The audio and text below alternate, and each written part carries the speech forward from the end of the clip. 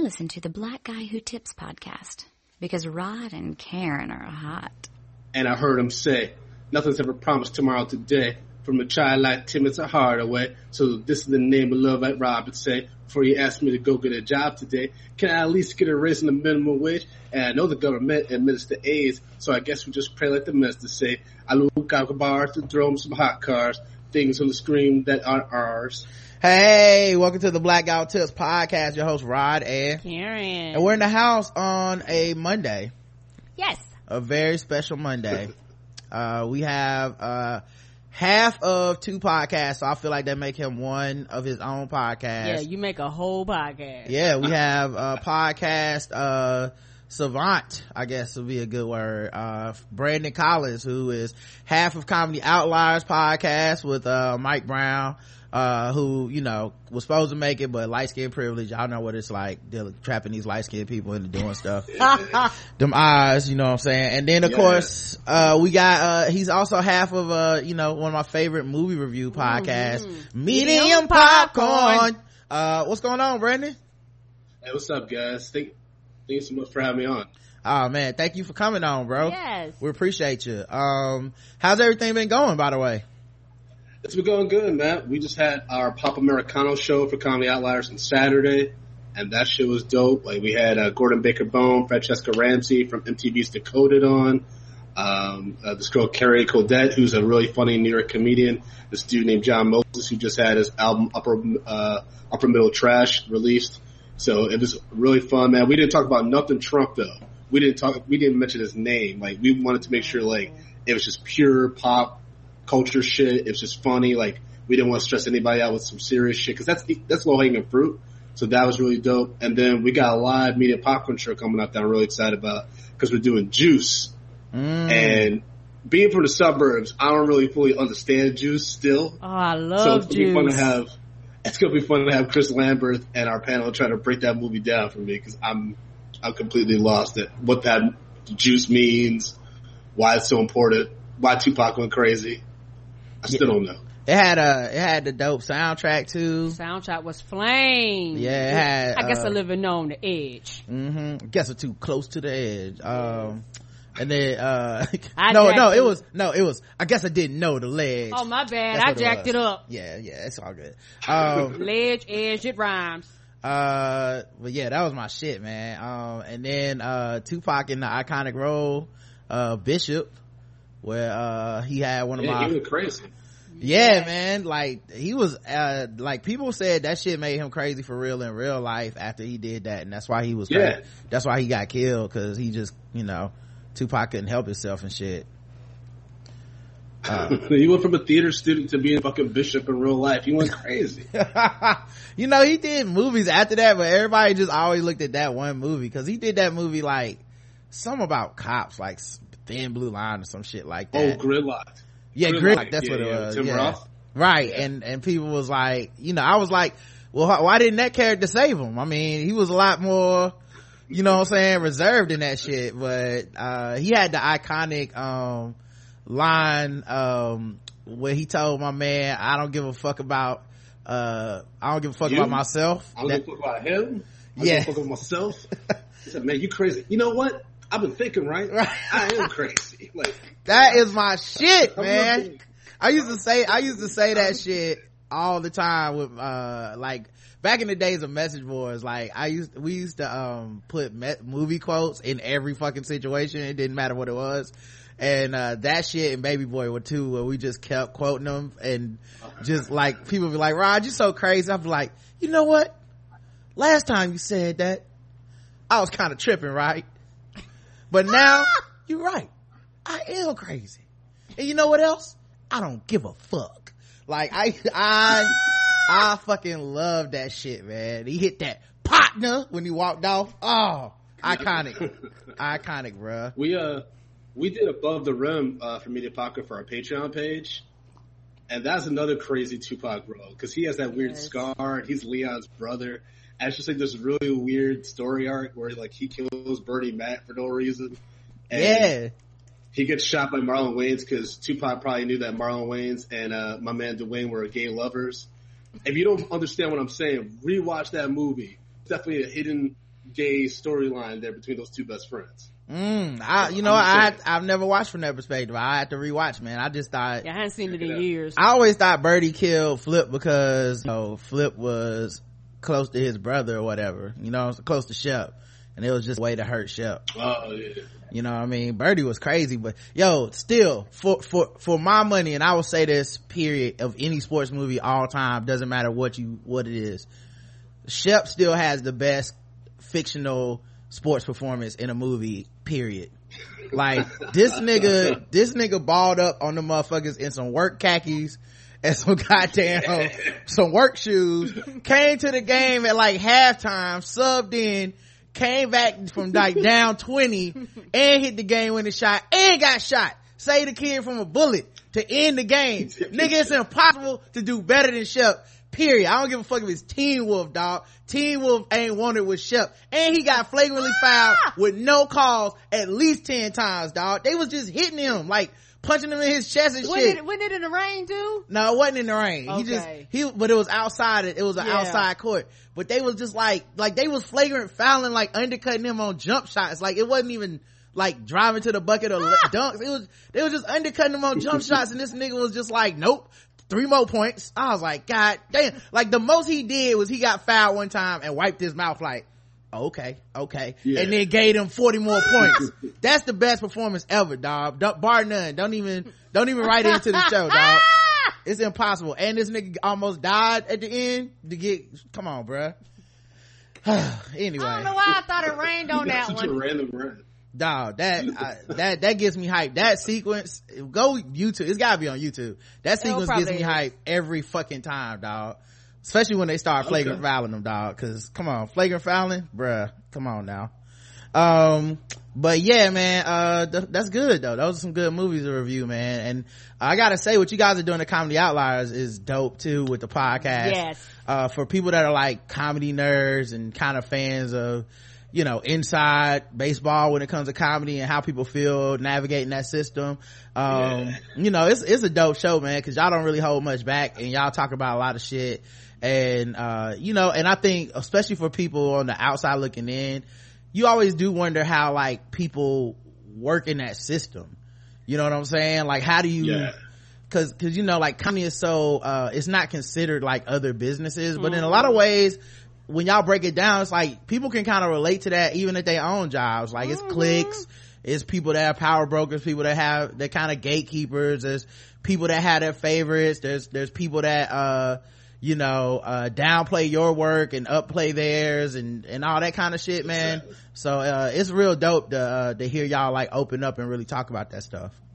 Thanks, man. We're trying to keep it more consistent. It's just Mike and I have been so busy like the past few months. Like, he's got a bunch of projects he's working on, like, and I'm just like running around with my fucking head cut off in New York City trying to do work. And so it's been really hard to keep it consistent, the past few Sundays, but we're trying to get back on the grind to keep it out. It's also exhausting. If you haven't heard in the podcast too, like, this comedy game's getting worse, man. Like, it's just like people are looking out for the wrong people. They only try to jump on to someone who they see like about to take off or who they think might take off. No one's really trying to help out each other no more. And that's some of that, like, people like Chris Lambert, myself, Mike Brown, and a few other comics, we try to talk to each other and like try to really keep each other up, because this shit's getting drained, especially like with like the white male comedian coalition gaining steam and getting so angry at everyone, not particularly the industry. Like, white male comics right now are like the side chicks on Love and Hip Hop right now. They're like mad, like they're so bitter and mad at everybody because they're like, I'm not getting my shot, but it's like, you got all the shots because you're getting the dick, you getting the money, you getting all the extra attention, like you getting everything, you winning right now, right? But because you technically have that title of side girl, you upset, and that's the thing. Like, white male comics right now, like J.O. and I talk about this one particular comic that's always complaining about, oh, I went to this pitch meeting with Comedy Central, I gave them all these ideas, and they weren't really feeling them. But if I were a POC, I probably would have gone some degree with it. It's like, J.O. always points out, like, no, maybe your ideas just suck. Yeah, it's weird because like comedy gets pitched as a meritocracy, right? Like, oh, if you're funny, man, you don't have to worry about that shit. Like, if you're funny, people will just hear you, people will just know, and funny people make it, and if you're complaining to get funnier, your shit's just not funny. But like, it's also a lot of nepotism. It's a lot of who you know. Like, I would actually venture to say probably more than other businesses, right? Like, who are you comfortable with? Like, a lot, I mean, it's kind of that thing. Like, if Mike gets on, there's gonna be people that in his circle that are his friends are like, yo, I'm expecting you to put me on, right? Like, nigga, we didn't grind this hard with each other for you to get on and be like, fuck that nigga, man, you know, it's a meritocracy, I'm gonna go find some other people. Like, people will definitely look back and be like, yo, that was kind of fucked up. And I think that's been happening for white people for a long time, you know what I'm saying, where it's like, I get on, I just happen to select my crew to get on, most of the writers are gonna be my friends, and guess what, most of my friends are like me, you know, white, or white woman, white male, like whatever your crew is. And it doesn't get to work that way for other people, you know, like when you know, like if a black person gets a spot or gets a show, it becomes, well, that's because they're black, so by default the only people that deserve shows are white men, right? Like the only people that we say, well, they got that by skill, only a white man can get a show by skill. Everybody else is some sort of like, they got it because they're a woman, they got it because they're black, they got it because they're Indian, they got it, like, it's always some extra shit. And they don't understand that, you know, especially comedians who like really try to tout themselves as like philosophers and not racist and all this shit, like they don't understand the inherent racism, even when they're liberal, conservative, whatever. They don't even understand the inherent racism of that point of view of anyone not white is somehow getting a boost in the comedy game. That's such bullshit. And it's crazy because like the comedy world, they'll dictate who deserves the shot, whether it's black, woman, white, whatever. They're the ones who dictate. I mean, they're not always right. But like, for instance, right, Jerry Seinfeld in the late 1980s, when his people pitched NBC a show, they had no fucking idea what it was going to be. They were just like, all right, see what works. Like, they literally didn't care that the show was about nothing because they didn't give a fuck about the show. It wasn't until it was making millions that they were like, oh, okay, I see what you're doing. Now I'm all in and support for you. Like, for the Carmichael show, it's the same thing. Like, I'm sure they didn't really know what they wanted to do, and he was just a dude with his family. That's what the show ended up being. But sometimes it's funny how like Hollywood and the industry will bump up these people to be the next big thing. But if you notice, like, I use the Carmichael show, for example, right? And I know friends that are writing on that show. Unfortunately, you know, it's no longer happening. But think about it. That was Gerard Carmichael's star vehicle. And look who blew up from that show. Lil Rel and Tiffany Haddish. Like, if they had come back for season 4, that would have been awkward as hell because they're supporting characters, but they're bigger than Gerard Carmichael at this point. Because of Get Out and Girls Trip. So it's like, it's just weird who the industry does try to pick up and blow up at like various times without actually thinking about, you know what, let's give everyone a shot. Yeah. See what happens. There's so much content out, why not? Yeah, and there's like definite gatekeepers in there. That's the shit that worries me. Like, you know, like the shit with Tina Fey the other day or whatever, when people are, you know, up in arms about it, and there are people that are defending it, and there's a whole lot of like, shut the fuck up, black people, y'all need to just leave her alone, she's not a bad person type thing. And it's like, okay, dog, but she also is a showrunner. Like, she, you know what I'm saying, like, she's not just a nobody, you know. It's not like if I said some shit and people went, well, fuck, what's he gonna do, not let me on this podcast? Fuck that nigga. Like, but with her, it's like, even if I'm a black person in her vicinity, what the fuck can I really say to her? I work, like the black people she knows work for her. Correct. Like, she don't have, like, ain't no or they want to work for her. Like, there aren't any equivalent black people in the industry that could turn to her and be like, actually, dog, what you said was fucked up and you need to apologize. To put it a different way, when Tracy Morgan made that joke about stabbing his son in the chest for being gay, Tina Fey was the first person out like, this nigga gonna apologize or he won't be on my show no more. And Tracy, you know, Tracy didn't mean it, but he's gonna, and then Tracy Morgan issues an apology, and then, you know, it quote unquote goes away, but she stepped in. There is no other for somebody like Tina Fey. You know, like, there is no black person somewhere going, guys, listen, Tina has a good heart. She went over the line a little bit with the Sally Hemmings shit. You know, she said a couple racially insensitive things. Don't worry about it. She's gonna apologize. It'll be fine. There is no structure for that shit. So that's how you end up in that scenario. And I think, with comedy, for a lot of cats, it's like they feel that the joke is never wrong, everybody else is. Right, so if the audience ain't fucking with the joke, it's the audience fault. If if another comedian or some blogger or some motherfucker doesn't like the joke, it's their fault. Like, it's which like, can't be how it works, man. Right. Like, it can never ever, like, the thing for me is I pay for the ticket. You know what I'm saying? Like, all these people pay for these tickets. If the motherfuckers buying the tickets be like, you know what, dog, you not funny, then guess what, dog, you not funny. No matter how fucking funny you think your shit is, the rule is the same for everybody. Which is, if you can't make these motherfuckers laugh, or if you can't fucking get your set out without 75 motherfuckers walking out being like, yo man, fuck that nigga, then something like that is what you decided to do, and you have to own that, whether you fucking like it or not. You know what I'm saying? I don't think you gotta apologize for your jokes. I don't think you have to take them back. I don't even think you have to change your joke. Right. But just own your joke. Like, yo man, motherfuckers don't like this shit, but I'm gonna keep saying it. Fuck them. Right. And I'm sorry, baby. And also for me, the thing, you good, baby. The thing about it too is that, me and Roger, we love comedy, and that's why we also love comedians. And I know listening to you guys, talk, and just listening to comedians, I'm still bad, but I've learned how to craft some of my things in a different manner and to execute them differently. And the thing is, it's amazing how people can be in comedy for years and still not know how to properly craft jokes, and still not know how to execute, and still not know how to do crowd work.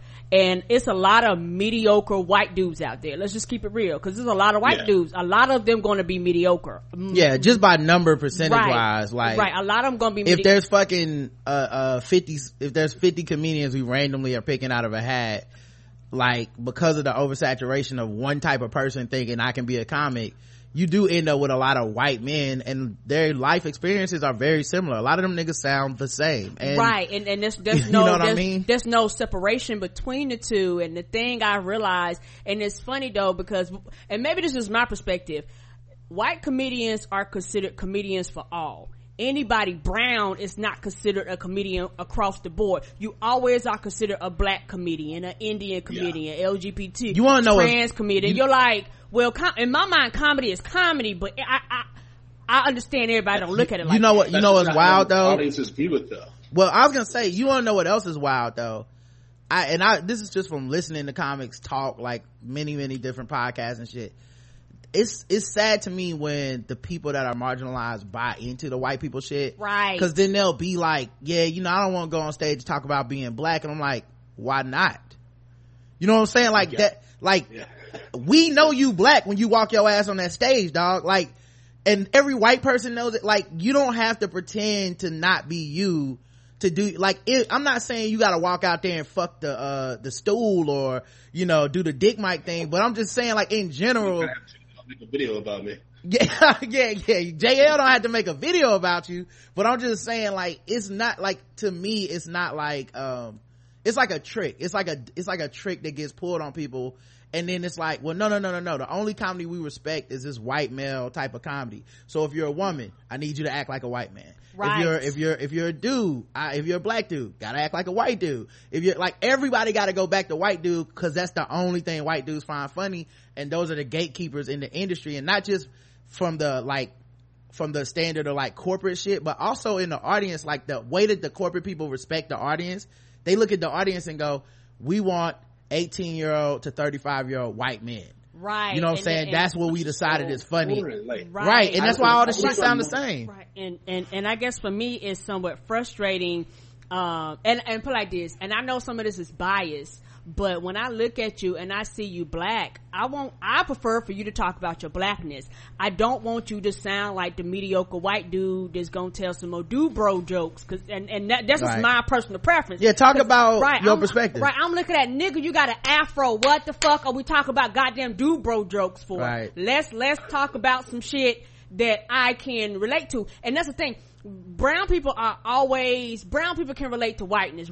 They're never required to relate to blackness unless it's the trend or the thing that's cool or whatever's popping for this particular period of time. But so here's the thing though. You got this, Brandon, right after me. I'm sorry. Here's the thing though. That's bullshit. White people love our shit. That's why it's always been bullshit. It's like you're tying your hand behind your back. Whether, I'm not even talking about woke. Whether it's fucking, who the fuck going to NWA concerts?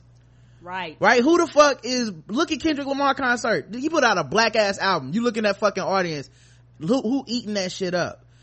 Empire had the number one ratings. Talk about that for a second. Yeah, go ahead. I'm sorry. I hate to change the subject, but I got a question for y'all, because I talked about this, I think, either on Comedy Outliers or Media Popcorn. I got so many fucking shows now. I went to the Governor's Ball, right? Mm-hmm. And Donald Glover was there, and there was in Wu-Tang.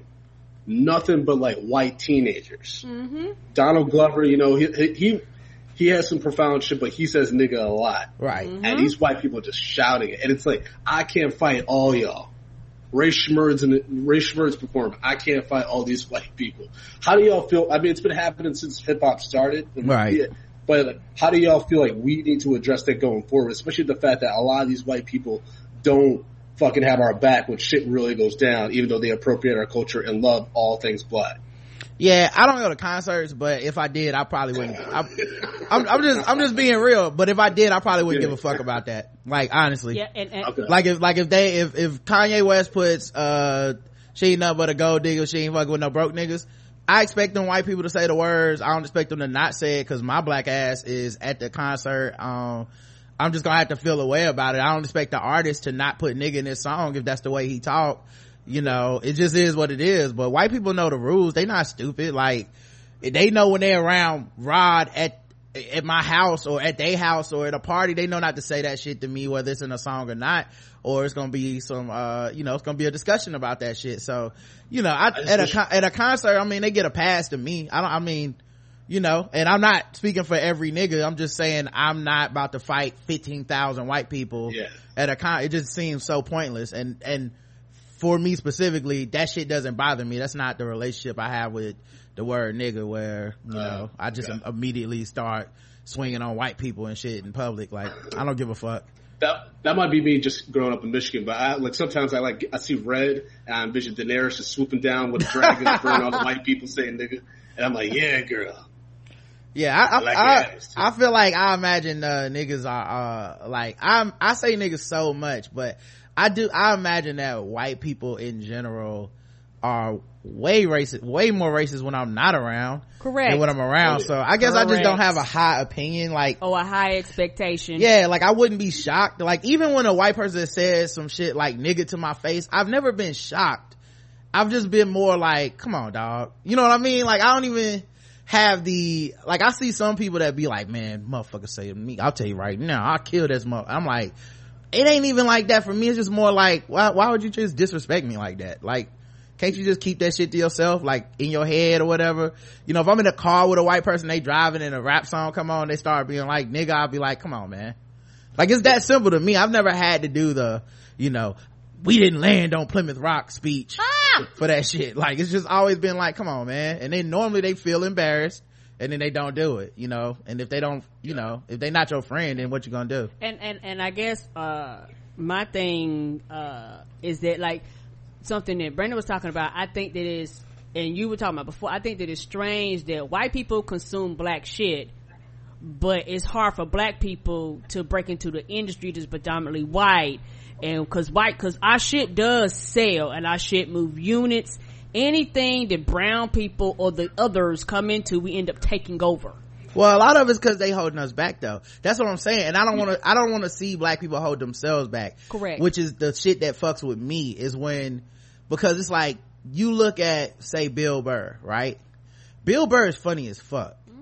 But part of the reason Bill Burr is funny is because he's not scared to talk about shit. Right. Like, he'll talk about something that's about to be racially uncomfortable. He'll talk about something that's about to be uncomfortable gender-wise or whatever. But he also understands, like, the audience and the way that the atmosphere of the public is currently. So he'll incorporate that into the bit. It's not like he's going out there saying, let me say the most offensive shit I can say, right, piss everybody off in the room, and call that funny. Like, that's not what he's doing. That's what some white people do in New York, man. Right. Exactly. Go to and that's just not funny. Open mic. That's what a lot of these white people are trying to do now, especially after Trump got elected. Yeah, Trump activated a lot of white folks, and it's like, it was already kind of out there with comedy, because comedy is kind of almost like the Gamergate shit sometimes with certain white dudes like kind of group together, and then it's all like this weird racist group think, but they not calling you nigger, but it's real close where you like, these motherfuckers sound racist. I don't know. It's like reading a Reddit thread or some shit where you like, I don't know, these motherfuckers sound a little I just don't feel too comfortable with these points.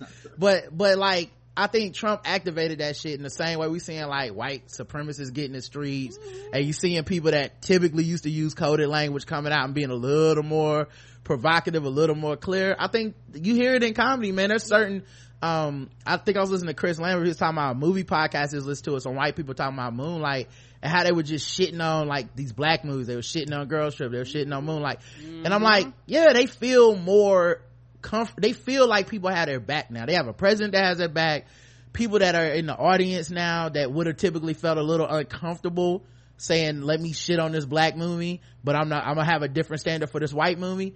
Yeah, they don't feel that way. So a lot of these motherfuckers feel, somebody brought it up in the chat, even on the liberal side with Bernie, a lot of them feel activated by the whole like, this is identity politics, don't give in to the race baiting. Right. They feel activated by that shit, so they talking differently than they were before November, and I don't expect them to notice it because they white, but we notice it because we black. Like, we can't not notice it. We like, hey bro, you didn't talk like this before. Like, you never brought up this shit in another movie. Like, where did this come from? And it's like, I think also black people on heightened awareness, so we noticing shit now that we used to let slide. Now you gotta be like, damn man, you one of them people that voted for Trump on a low or not? Like, what? Like, you one of them people that don't fuck with me, you know? Like, are you like Tom Brady? Like, you got the Make America Great hat again in your locker, but you don't come out and say, you don't come out and say the things Trump says, but you clearly support the things he says. It's that kind of shit, and I think that's what people are feeling. I mean, my boy, we already mentioned Chris Lambert, but I talked to a few other black comedians in New York that also do podcasts and stuff, and we just been talking a lot about these white-centric podcasts that talk about race for no reason. Like, you don't need to bring it up. Like, if you don't have a different perspective, y'all can't all just be chanting about the same thing. And these are mostly liberal white people too. Right. But then no one's calling them out, being like, hey, we're like 5 white guys talking about why black people shouldn't do this or why women shouldn't feel this way. Like, there's no fucking perspective anymore. Right. That's what baffles me, especially in the comedy world. Because I'm like, oh, so you can't get mad when women don't respond to a certain joke that you think is funny on that angle, or when black people don't really fuck with you on this one joke because you're talking about how Black Lives Matter is like obsolete or like, just riles up shit. Like, because there's nothing funny about that. Yeah, it's not a coincidence, you know what I mean? Like, it's that, but that's the thing though. Like, I think people are noticing it more, and I think people, like I said, white people have become activated by this shit in a way that they don't even realize. So you do have people feeling way more comfortable. Karen brought it up yesterday on the show. When we had a black president, do you notice how many black people got jobs off of that shit? Even if it was just like the news channel bringing on a black person to discuss something, even if it was just like, hey, we can't have this comedy, the sitcom without having, like a black person has to be on there, just as like, even if it's just a token black person, like, we need to give them a substantial role. Shows with black leads, we had way more shows with black leads these 8 years.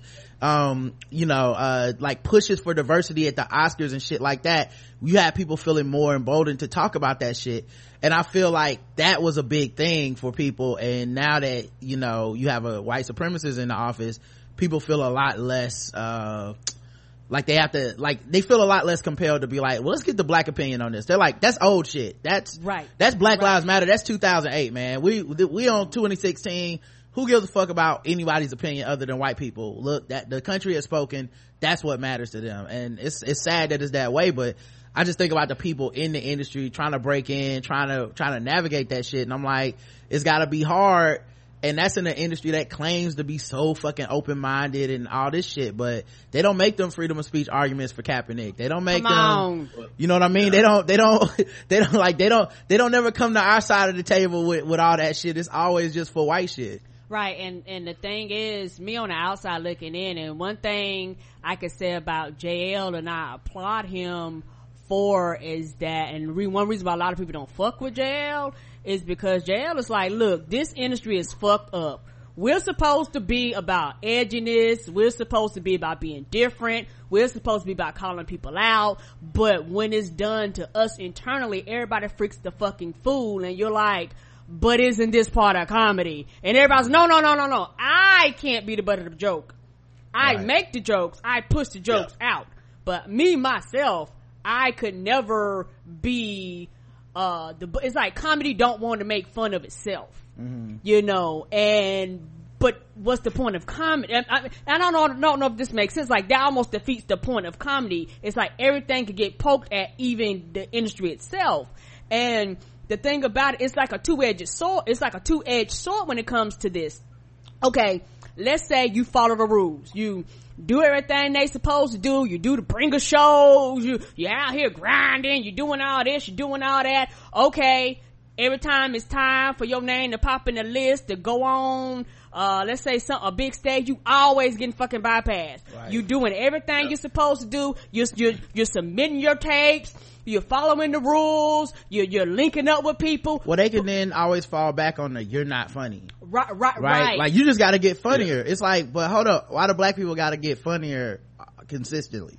Right. You know what I mean? And then when we get something, it's never because we're funnier. Right. It's always because we black, right? And that's the problem. That's the two-edged sword, because it's one of the things where if I follow the rules, you don't want to fuck with me. If I stick my middle finger up and say fuck you and create my own shit and say, well, fuck y'all, I'm gonna go off to the side, I'm gonna create my own shit, I'm gonna grind, I'm gonna build it from scratch, it's not fucking respected. Or the only time it's respected is when I don't need your goddamn help. I mean, look at the podcast list. Like, how many black podcast lists have we not made? How many, you know what I mean? Piss. I think I hit you up all the time whenever I see you guys omitted from a list. I'm like, you motherfuckers don't understand. Who the hell are these people? But it's like, that's the game, right? Like, the game is like, if you're not playing the game, if you're not validated by like some other white entity, and this isn't a shade to any other podcast, but like, if we were the Black Guy Tips brought to you by blank, right, it will be a lot easier to digest us. iTunes will want to put us on their front page. Come on. You know, people that people will want to have us on their shows. People will want to get us at their conferences and shit. The stuff that we are getting, we've done that ourselves. Yes, sir. Nobody else could ever take credit for that. Like, that shit is stuff we earn. That makes it so much better though, man. I mean, I remember for Outliers, like starting that from like a random monthly bar show to eventually get to New York Comedy Festival on our own merit. Like, no one had to go bend backwards or do anything crazy for us. It's just like, they called a few people. They're like, hey, we heard the show's really good. They're like, absolutely, put it in the fucking festival. And we got in because we built that reputation for years. It took us years. And that's the thing too. Like, this industry is exhausting because it takes so long just to get your name out there and be consistent. Right. That's the thing too. A lot of fucking comics too, they're not consistent. And that's like the one thing that like Mike and I have learned along with like his Decepticons crew and Chris Lambert, like, it's consistency. Like, you just gotta stay on the grind and not get discouraged and shit. I think that's one thing that kind of happened with JL, is that he kind of got discouraged a few times where he would start and stop, and then that just added to the anger that he has in comedy. Right. Because he's a really talented writer and executor, but it's just like he also gets really caught up in anger. And I almost got that way too, but then I started writing a lot more. Because I was just like, fuck the stand-up comedy politics for now. Right. I'm going to focus on writing, and I'm working on some other shit. So that also helped out too. Like, because you got to give yourself options, man. Yeah, definitely. That's what I learned. I think that's the thing. Like, I'm one of those people. I internalize shit and by internalize, I mean, I look at myself and go, what can I control? And I just work on that. Like, I can't control the fact that, people will listen to us. Maybe they write for somebody and they don't write about us. Correct. You know what I mean? Like, you can't get caught up in that, because when you look at a lot of these lists and shit like that, it's all comes down to that. Mm-hmm. Not to mention, once we made some of these lists, I realized, like, oh, we do more for the list than they do for us. Come on. In every single case, dog. Like, we did more to get their website hits than they got us new listeners. Very few people hit us up and go, I heard about you from this thing I read. Right. Almost everybody that fuck with us is the opposite. It's like, oh, I went and read this article because y'all said y'all were in it, that kind of thing. So, but I think it's just interesting because, comedy is that industry that really promotes itself as like talent wins out over everything, but it's kind of like the same as the NFL with Kaepernick, where it's like until it doesn't, right? Like until it doesn't, like it sounds good until you know it doesn't, and then when a nigga gets something, they gotta work twice as hard to prove that they got it, not because I'm black. And I'm like, why the fuck would I care about that? Chappelle Show, one of the most watched comedy shows of all time, still probably got the record for most DVDs sold for a comedy show. That show was black as fuck. Yes, sir. Yep. Like no offense, but white people don't know what the fuck they be talking about. Like when they be like, take that out your act, do this, do that. I'm like, you don't even know what the fuck you're talking about, because you'll sit up here and run off quote after quote, skit after skit of Chappelle's Show. Why do you like Chappelle's Show? That's what I don't understand about like white people when they come up to me like, do you watch Insecure? I'm like, why the fuck are you watching Insecure? Yeah. Like that shit's not for you, but okay. I mean, who do you relate to? Is it fucking Issa? Is it fucking Lawrence? I don't think so, but yeah, I appreciate the ratings for the show. They love our shit, dog. You know what I mean? Like we got white listeners. You know, like as honest as we get to be about race, we still got white people that fuck with us because they like, yeah, we know we ain't shit. You know what I mean? Like I listen to Misandry with Ray and Marsha and Ray, and I'll be like, yeah, because I mean, men ain't shit, but this y'all funny, y'all are smart, y'all break shit down from an angle I wouldn't have necessarily thought of myself, and I fuck with this show because it's so good. If I can do that as a man, listening to a show called Misandry where a lot of these dudes get triggered by just a fucking name, right? If I can do that as a man, then I'm assuming a white person can do that for us. You know what I mean? Like it's not that fucking big of a leap. So if shit is hot, it's gonna pop anyway. But it's just funny because like I said, I see some of these conversations, I'm like, yo, these white people trying to trick you into holding yourself back. Don't go out and try to be the best version of them. Be the best version of you, whatever the fuck that is. You know what I mean? Right. Whatever that is. And it's one thing that I know I try to encourage myself, and I try to encourage other people. Like you said, you have to keep grinding, you have to keep working, you have to keep putting yourself out there and be the best you could be. And it's one of those things where people say this all the time, but it's like, hey, if you don't open the door for me, I have to make a pathway myself.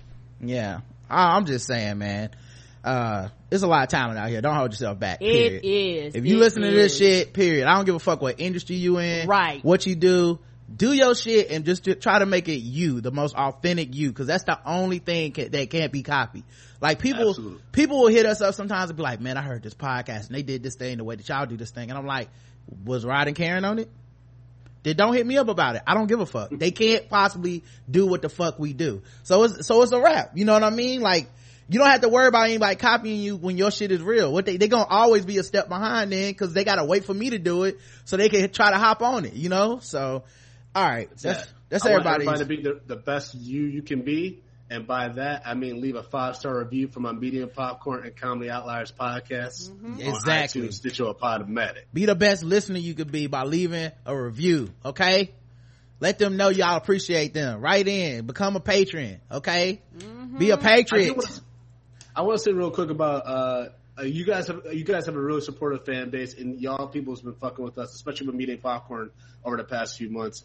I get some of the creepiest white guy messages though, because on Medium Popcorn I say, 5-star reviews make me hard. Yeah, they be tweeting at me like, I'm glad you will get your rocks off to this one, giving screenshots. I'm like, nah, I'm not doing that part. Oh, that's weird. That's entirely too much. I don't know why they would do that. Hopefully those guys don't come from us. Hopefully those are just random regular white people. Rod and Karen sent me from the Black Guy with Tips, and they said they hot. Are you hot too? Put a little something on this dick real quick. But nah, that's cool, man. Matter of fact, I should probably do the intro for this show. This is the Black Guy with Tips. You can find us. We got into a black ass conversation right away. Yeah, we just jumped right in. It's like an episode of Rick and Morty. You just like, oh, this is happening? Yeah. Okay. So this is the Black Guy with Tips. Find us on iTunes and Stitcher. Leave us 5-star reviews. The show can be found at theblackguywithtips.com. Appreciate everybody listening out there. Especially the people that are listening for premium stuff. I still owe y'all a review for the Dark Tower. Some shit fell through with Justin because his flight got delayed. Oh, damn. Right. Yeah, you and these podcast partners, man, these Browns, you know what I'm saying? gotta look into some different last names to help out. But yeah, so I'm gonna still get y'all that review though. But we still got plenty of stuff out there, and we gonna still do a nerd off this week. We're gonna do Boss Eat Sports this week. They'll both be on Friday, so I'm gonna be pulling a fucking double header on that shit. But hopefully Karen can be here for nerd off, so that'll be cool. And then what else was I gonna say? That's about it. No sponsor today. Make sure y'all guys support the official weapon of the show. Oh, that taser. And the unofficial sport is bullet ball. And bullet ball extreme. So all right, it's a lot of stuff going on in the world today, a lot of news to get to. Okay, I guess we could start with the first thing, which is of course the solar eclipse.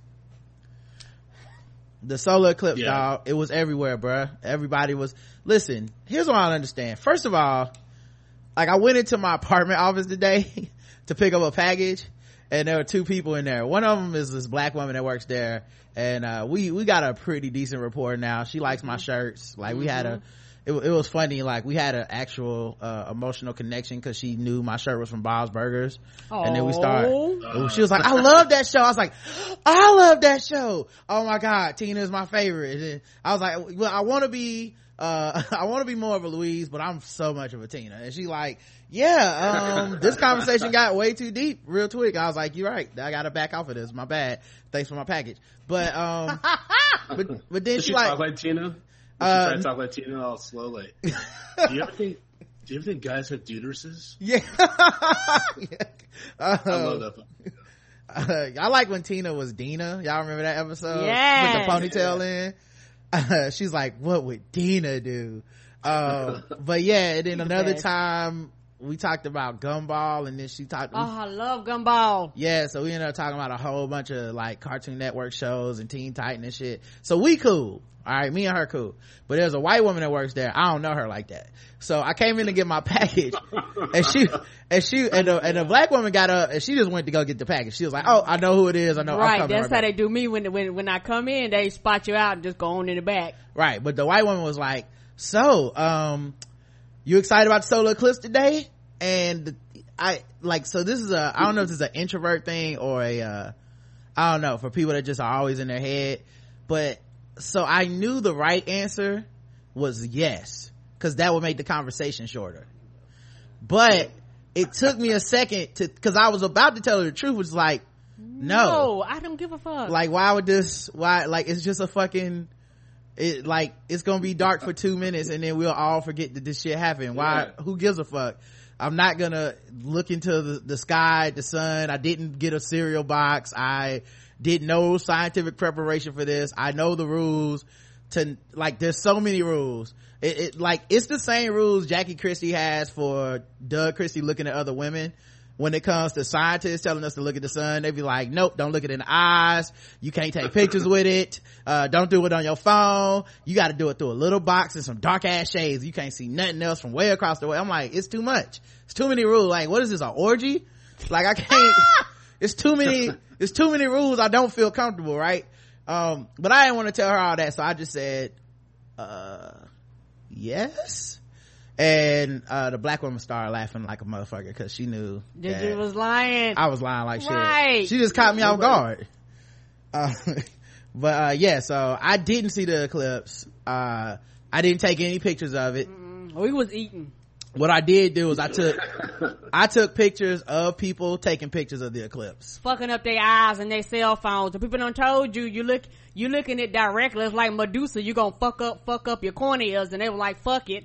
Then they said, don't use your cell phones, you're gonna fuck around and have to use that warranty, and the people gonna look like solar eclipse was not included in your $9.99 a month. And they say if even looking through your phone, it doesn't block the UV rays of the sun, so you still could go blind. And since it's your cornea doesn't have nerve endings in it that sense pain, so you won't know that your shit is fucked up. There's no amount of sun you can look at to go, ouch, my eyes hurt, I'm starting to go blind. Like, there is no amount of time, so just don't do it, is what they were saying. Fuck with my cornea.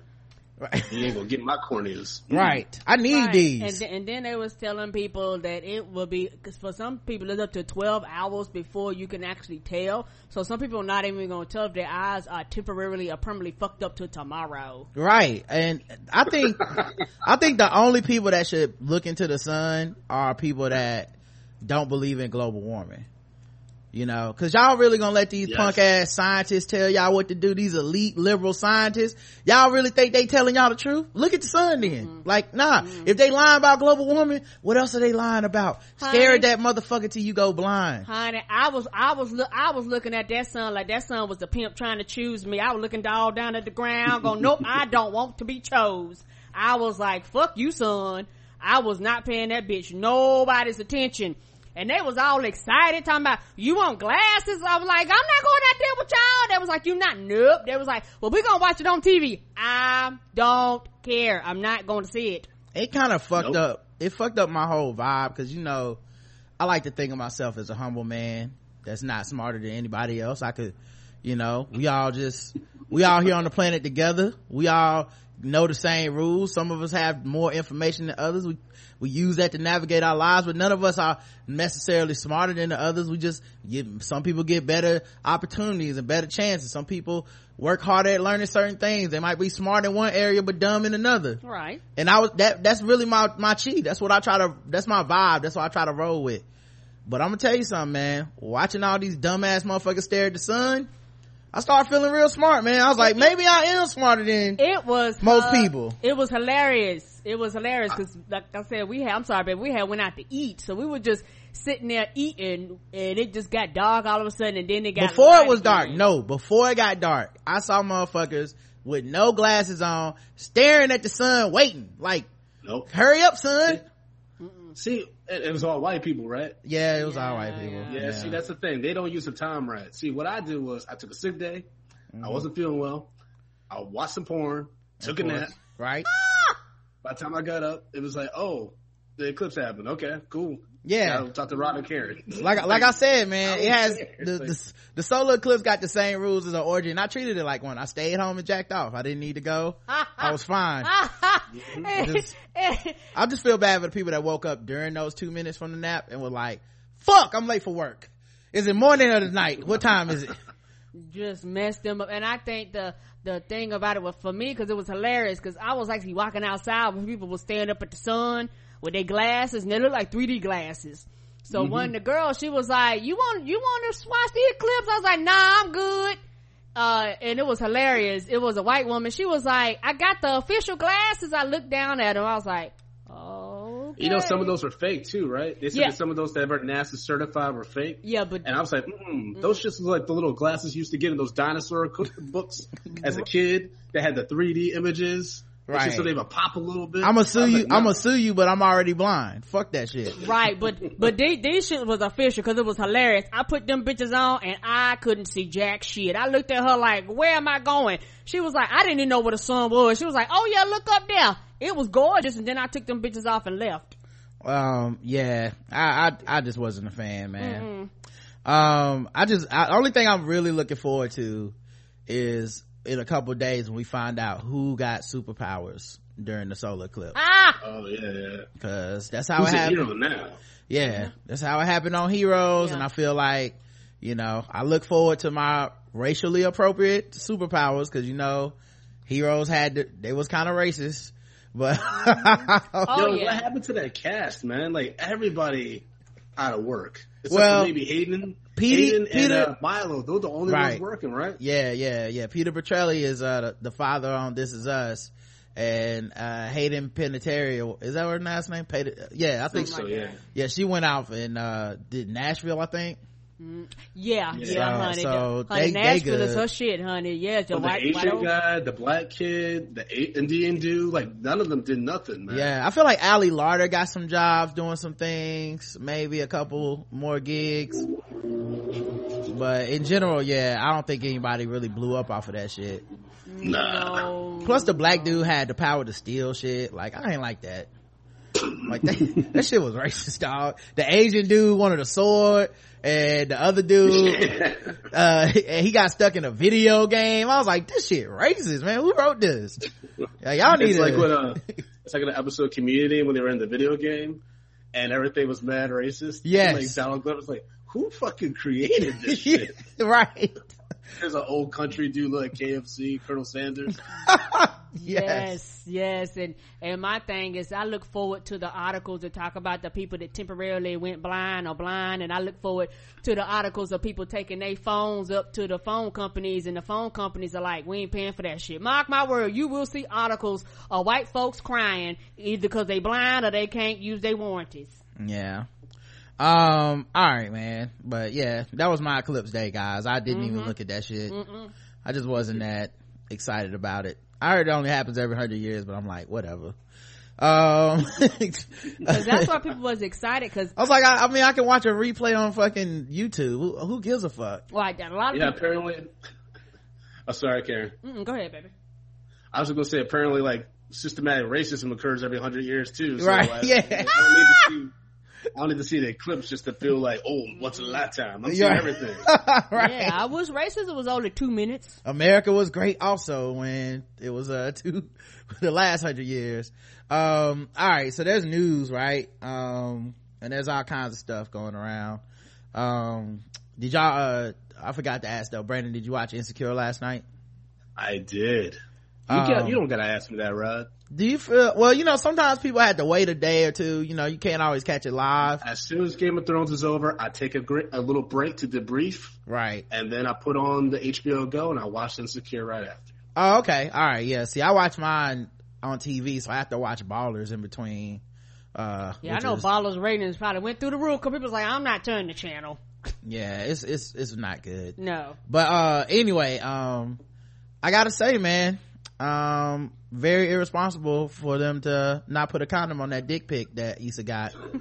Yes, I love honey. how she didn't tell Daniel at all, like, what it was. I mean, like, she wasn't gonna tell him, like, oh, I got a dick pic from this other nigga, but right. It's just so funny that he came through in the clutch and she's just like, oh, we just friends, right? I'm like, oh, you a bad girl now. Mm-hmm. Look at you. She trying hard to be a hoe, man. Yeah, and you can tell it's kind of awkward for her, even though it's almost like she like a semi-hoe. She like not full-fledged, cause it's like she still want to care and shit like that, and it's one of those things where she don't want to quote-unquote catch feelings, but I do give her credit because I understand he hugged her and she was like, hey, I don't want you to get too close, cause last time I wasn't truthful with you. I'm letting you know I'm out here fucking other niggas, so don't think you're the only one now.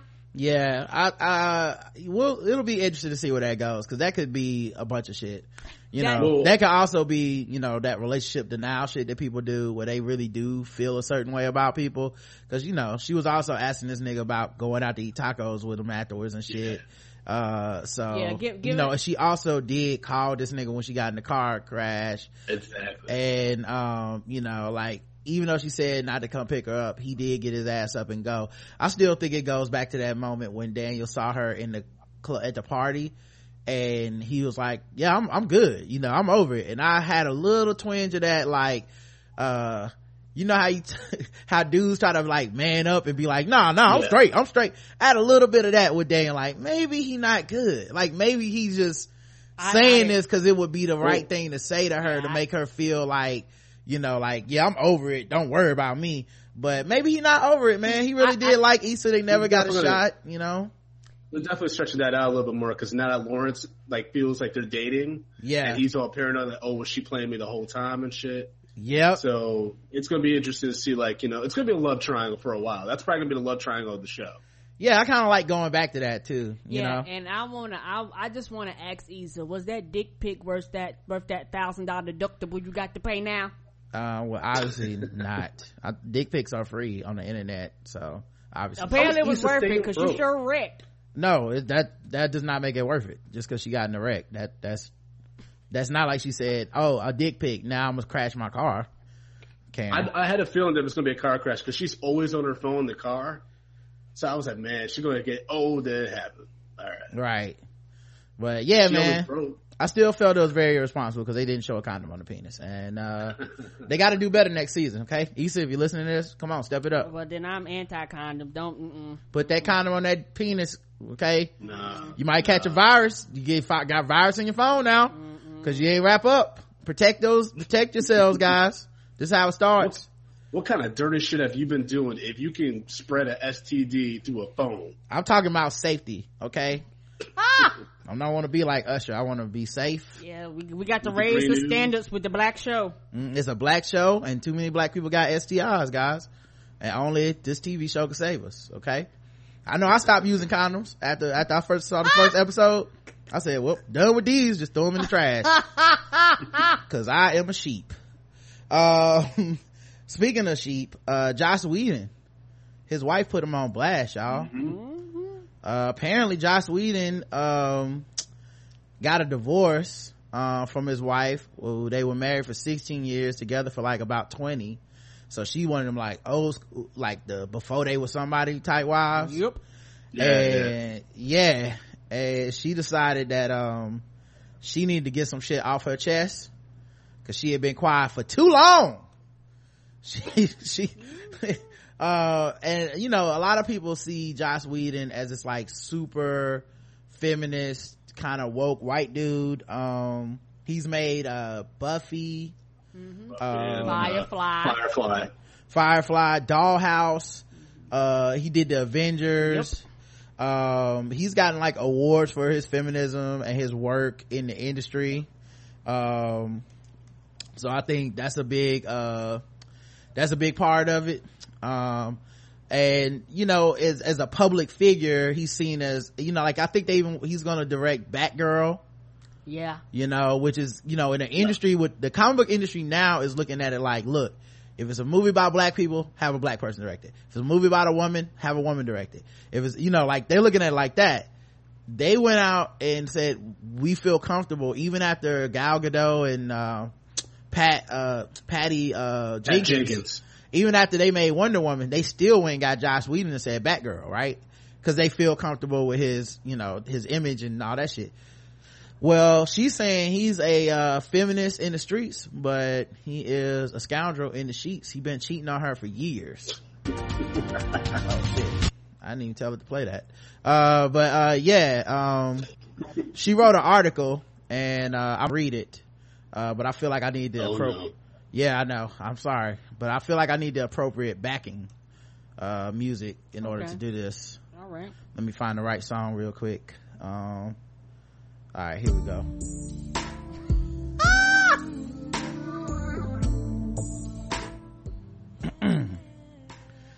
I've been asked some questions by the press recently about my divorce from Joss Whedon, to whom I was married for 16 years. There is misinformation out there, and I feel the best way to clear up the situation is to tell my truth. Let me begin by saying I'm a very private person, and the act of writing this is antithetical to who I am and everything I stand for. Yet at the same time, I feel compelled to go on the record and clear up some misperceptions. I don't think it's fair to me or other women to remain silent any longer. I met Joss in 1991. Woo! I was driving across country to Massachusetts on a whim, and I met that's the whitest sentence I've ever read in my life. Only white people can do. I was driving to Massachusetts on a whim. Okay, it was the leaves were changing, and I just felt like it. I didn't have nothing to do. I'm glad they feel safe enough to just do that. Like, hey, I'm gonna just hit the road and see what the life takes me. Because you gonna die. I gotta find myself. Okay, I went on a journey. Anyway. That's why these white girls be getting killed in random places. Yeah, that's why, right. That's why every serial killer got a couple randoms. You just like, what the fuck was she even doing out there? Right. And I met him when I was passing through Los Angeles. Wait, Massachusetts? You met him when you were passing through Los Angeles? She was taking them the cross country tours. You know how white folks can just drive across country, whatever they feel like. Where did the trip start? Compton? Like, how's that possible? What's the logistics of that? They could just get in the car and go anywhere. Okay, all right, Karen. And met him. See, they don't have the same restrictions we do. I'm not talking about restrictions. I'm talking about geography. Where the fuck was the start point if it took you through Los Angeles to go to Massachusetts? That's what I'm asking. Okay. What's the route? Siri route that. Route 66? Yeah, Siri can't route that. Anyway. Siri kept saying, recalculate. I started in Malibu and then I worked my way on down. Anyway, back to the song. Back to the story. We fell in love and I moved to LA so we could be together. I was with him when his Buffy the Vampire script was adapted and the resulting movie released. It was painful to see how his vision was interpreted by the production team, and on our honeymoon to England in 1995, I urged him to figure out how to turn it into a TV show. Come on. He didn't want to work in television anymore, following his father's and grandfather's footsteps, but I convinced him it was the fastest way to get the experience he needed so he could direct his own film someday. I had no idea in that lovely garden and bath that it would change everything. First of all, the amount of privilege in all this, right? Yeah, she just up and moved to Los Angeles because she fell in love with this nigga while taking a cross-country trip. Got it from LA, got in LA somehow from Massachusetts, right? This nigga she planted these seeds too. She's planting seeds like, I helped him plan the TV show. I gave him encouragement. Right. She got all that divorce money. They already got divorced, so I don't know. I don't think she's saying this even for the money. Now here's the thing though. This nigga got a movie made. And she was like, he was so upset with his movie that I said, start a TV series. I had to convince him to do that. And he did it. Cause he's a white man. He got it done. And the reason he didn't want to do it, cause his dad and grandfather worked in the television industry. Nigga, the privilege is seeping. I don't want them. Daddy and uncle are gonna keep me behind. They're gonna be looking over my back the whole time. I don't want to be like my rich ass daddy and my rich ass granddaddy. Why can't I step out on my own? I want to do movies. They did TV. So then she also mentions these niggas went to Europe for their honeymoon, and she convinced him to do fancy as fuck, and she convinced this nigga to do the TV series in that lovely garden and bath. Man, that's white people news right there. Her life has been nice. I'm just saying. There were times, you know what I'm saying? I'm just saying, it's a lot of people out there like, I'll let a nigga cheat on me for 20 years of this life, okay? Like, no offense, you know what I mean? I'm sure it's a lot of heartache, but there's a lot of people out there that's like, listen, I got cheated on by a nigga that work at Subway, okay? So, I will happily trade you this deadbeat ass motherfucker, for your problems and flying around the globe. Anyway. There were times in our relationship that I was uncomfortable with the attention Josh paid other women. He always had a lot of female friends, but he told me it was because his mother raised him as a feminist. So he just liked women better. He said, first of all, that is the weakest of excuse. I do like women better as friends, but that's because women are literally, they really are better people. Like men and they smell better. I was gonna say even if you talk to them on just like the internet, smell, I wasn't just talking about hanging there. Yeah, I will absolutely. I don't know. That's a good question. I don't know, man. With beards now, I'm not sure women do smell better than us. But dudes gonna step their beard game up. They be smelling all nice with them beards. True. I would say it depends on the dude. You know what I'm saying? Like I've met some dudes where I'm like, this nigga smell good. Like I'm not trying to fuck him, but he smell good. Like what kind of like you ever dap somebody up and they come back and be like, man, what kind of product are you I know they do be like women now. What you using? That looks luxurious. When they shake my hands, like, ooh, what kind of body cream you use? I'm like, what kind of sugar scrub is that? Right. I've had a few conversations with dudes now where I'll be like, oh man, you ain't on that oil handmade, dog? Listen, you gotta get this, they got this lotion, right? Anyway. So I don't know, I can't even really say that's what it is. It's just the odds of a man being trash are much higher than a woman being trash, to be honest. He said he admired and respected females. He didn't lust after them. Oh, now see, this nigga lying. He said he didn't lust after no women. Come on now, come on buddy, someone duff for test too much. Anyway, I know my friends fine. I'm not gonna fuck them, but they fine. You know what I'm saying? Like, Right. I gotta lie. I'm gonna look you in your eyes and lie to you. You know the truth? Like, yeah, she fine. No, I won't fuck. I'm not gonna fuck up all this. Right. This nigga was up here lying, baby. I don't even see other women. They like the solar eclipse to me. I just keep my head down out of respect. No, I see. I know a bunch of 9.2s and shit. I'd be like, hey, but I ain't gonna talk to him. Listen, I respect. We'll be cool. We'll be cordial. I just respect Sharon Michelle, what's her name? Whatever, Michelle Gellar. I just respect her titties so much. I mean, what did I say? I mean, I respect her mind and intellect and booty. This nigga lying. Anyway, I believed him and trusted him. On the set of Buffy, Josh decided to have his first secret affair, as opposed to the public affair that he could have had. Okay. And in his defense, 444 wasn't out yet. No, it wasn't. And I think we should mark that down in his corner. You know, if Jay-Z would have got that album out sooner, maybe none of this happened. 15 years later, when he was done with our marriage and finally ready to tell the truth, he wrote me, when I was running Buffy, I was surrounded by beautiful, needy, aggressive young women. Oh, the trifecta. All three. You never had a chance. This is the whitest thing I've heard. This is whiter than the. No, he never stood a chance then. He was like, I never stood a chance. They put the full court press on me, baby. What was I supposed to do? Not the full court. I felt like I had a disease, like something from a Greek myth. Suddenly I'm a powerful producer and the world is laid out at my feet and I can't touch it. But he did touch it. He said he understood I would have to lie or conceal some part of the truth for the rest of my life, but he did it anyway, hoping that the first affair would be enough and that then we could move on and outlast it. Josh admitted for the next decade and a half he had multiple affairs and a number of inappropriate emotional ones that he had with his actresses, co-workers, fans, and friends while he stayed married to me. Woo! Everybody got some, didn't they? Yeah, you know what though? Emotional affairs are like the worst type of affairs.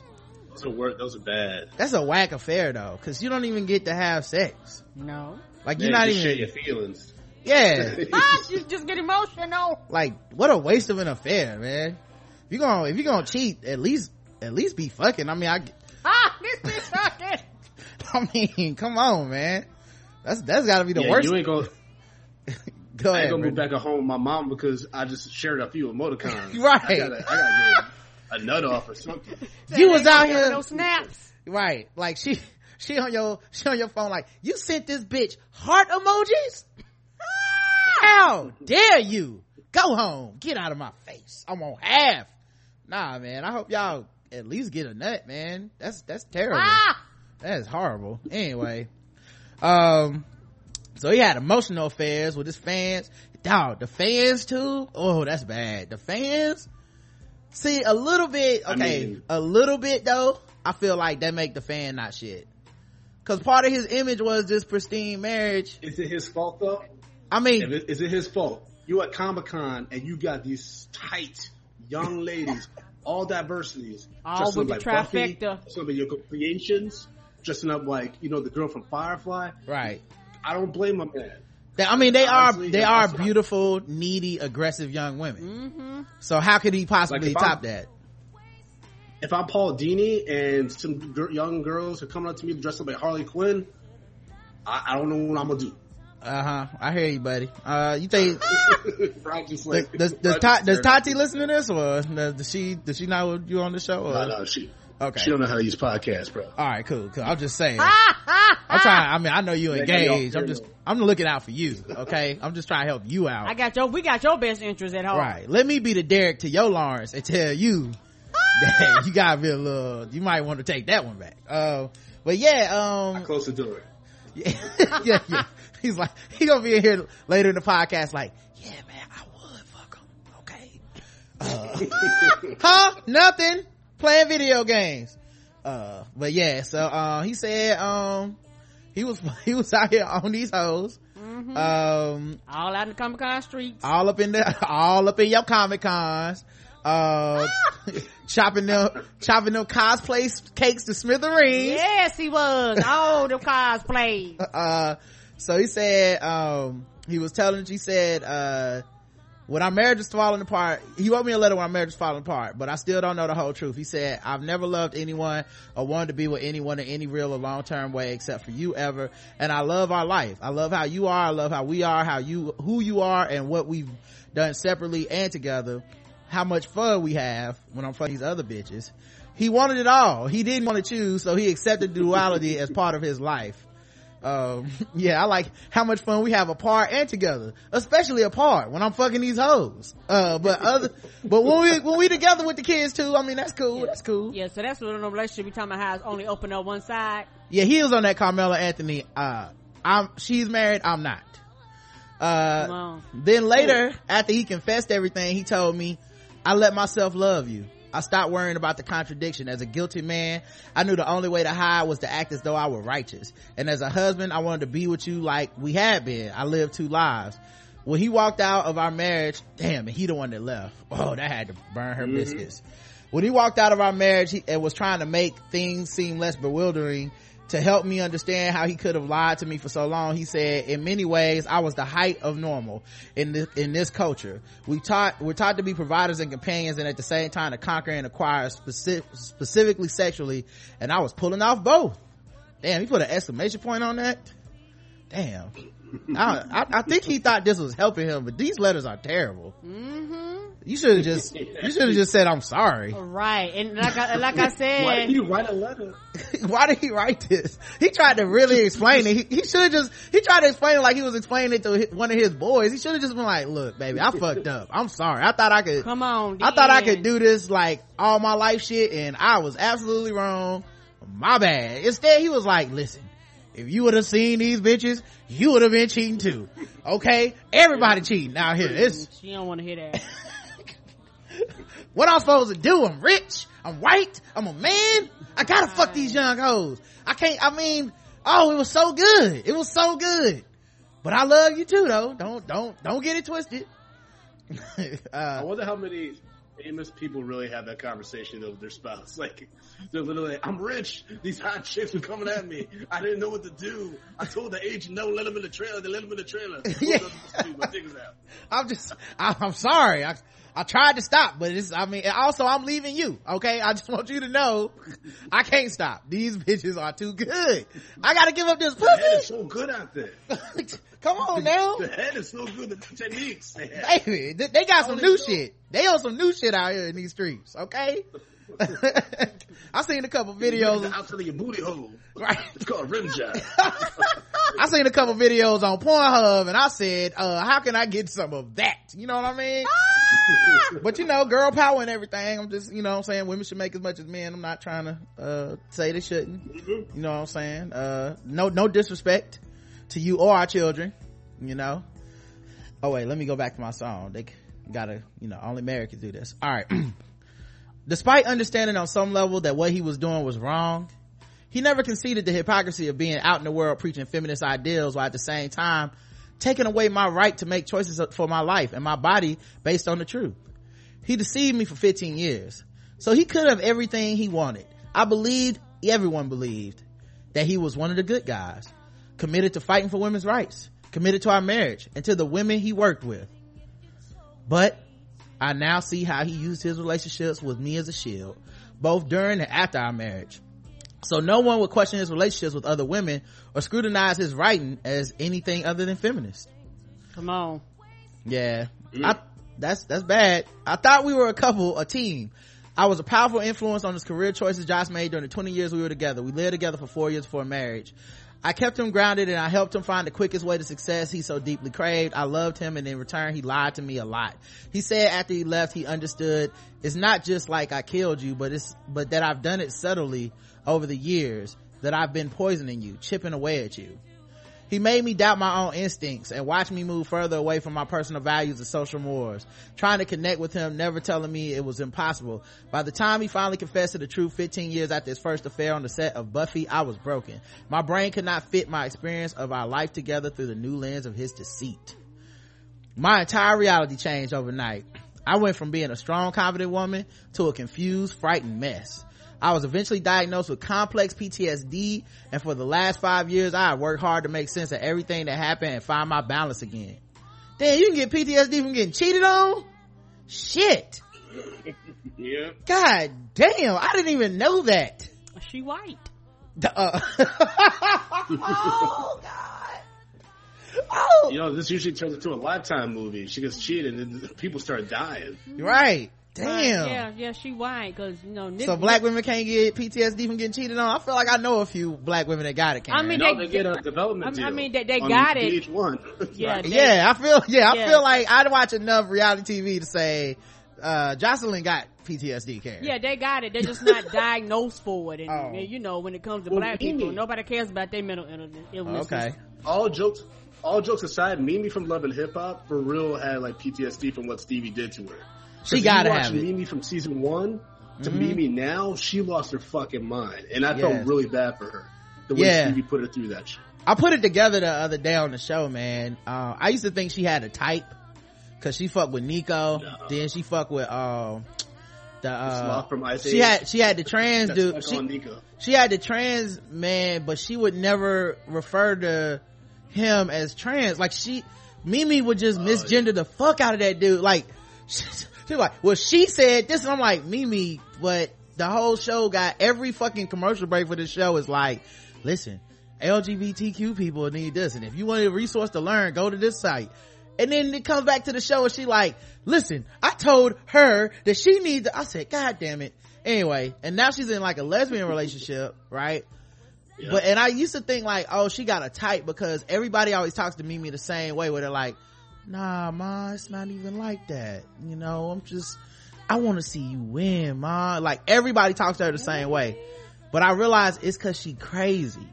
And, and talking to her is like diffusing a fucking bomb. You have to talk to her really, cause she'll be like, no, you are not gonna do me like this in front of Ava. And then you gotta be like, nah, ma, it's not even like that. I'm just trying to help you win. I don't want no balance. Right. That's the only way to talk to her. So yeah, she definitely got the PTSD, bro. And it's always Stevie trying to calm her down. It's like the blind leading the blind, bruh. Like ain't nobody making good decisions. Nobody. But now, yeah, it's been like 3 or 4 other people now, and they all talk like that. But yeah, she's just an open sore. It has not been easy because even though in my personal life I've been completely open about what happened publicly, people only know his superficial presentation of us, him as a lovable geek feminist, and me in the background as his wife and supporter. We're finally divorced. I'm doing architecture again. This is so white, but still, you know, good for you. I'm doing architecture again. Oh, for something real? I've always dreamed of. I used to do that. I became a stay-at-home mom. Oh man. I'm doing architecture again to slowly get my life and self-esteem back. Yeah, started going back to Trader Joe's, eating that organic again. Doing my mummy 5-mile run a week. Yep, I'm finally raising my alpacas again. Yes, alpacas! All by myself. Oh, fuck alpacas, man. Until I'm not give no context to that.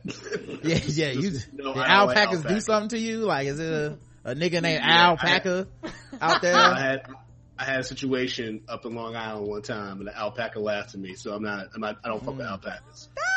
Oh, okay. I thought alpacas was like late to record a podcast with you one day, and you was just like, get them niggas.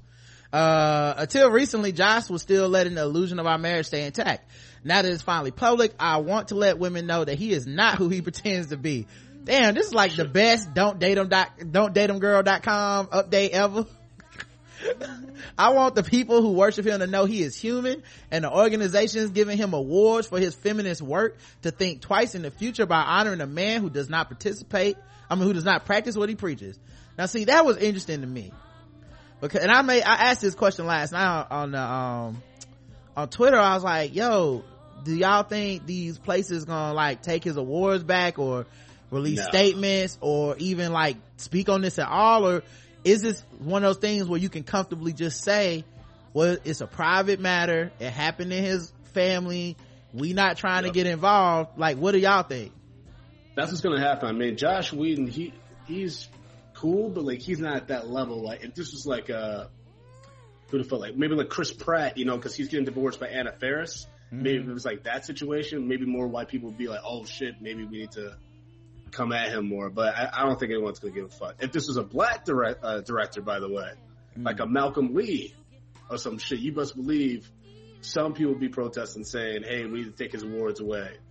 I don't know if it would stick to a black dude, because I think misogyny is that kind of thing where we accept it from every race. Like R. Kelly, even fucking like I think Nate Parker will be back. Chris Brown is still making music and thriving.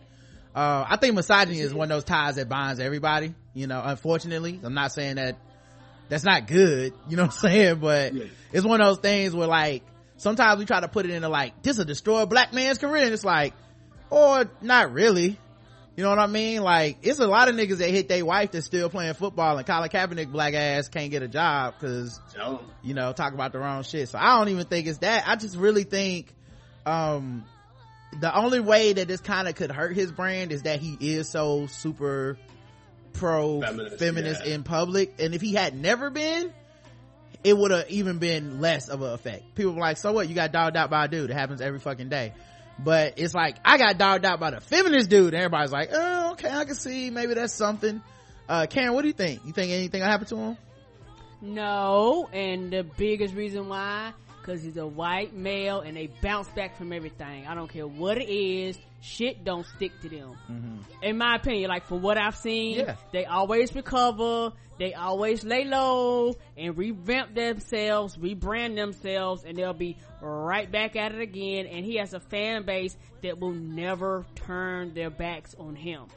And you know, to a lot of those people, they're very rabid about him, you know, because the thing about Josh Whedon is that, you know, he is big and famous, but for a lot of people who are maybe not in that culture of like comic books and comic book movies, a lot of people go, okay, people cheat on people every day. If he was somebody that was more across the board, where, you know, a nobody, quote unquote, or somebody outside of the comic book industry or the movie industry knew who he was, you might get more of a backlash. But because he's kind of almost like a niche or a genre almost personality, that makes it different. Now, he's big and famous, don't get me wrong, but he's not to the level, or let's say with Jay-Z, that shit started think pieces and all kind of bullshit for people who was unrelated. And, you know, it's kind of not the same. So he's not big enough. Right. And the thing is, he is big, and it's kind of, he's huge. Right. It's kind of weird. He is big. He's very big, but it's a lot of people that don't know who the fuck Josh Whedon is either. Well, I'd also say the Jay-Z shit was a black conversation. Like, white people weren't writing about that shit like we were. Black people wrote about Jay-Z's cheating. White people didn't give a fuck.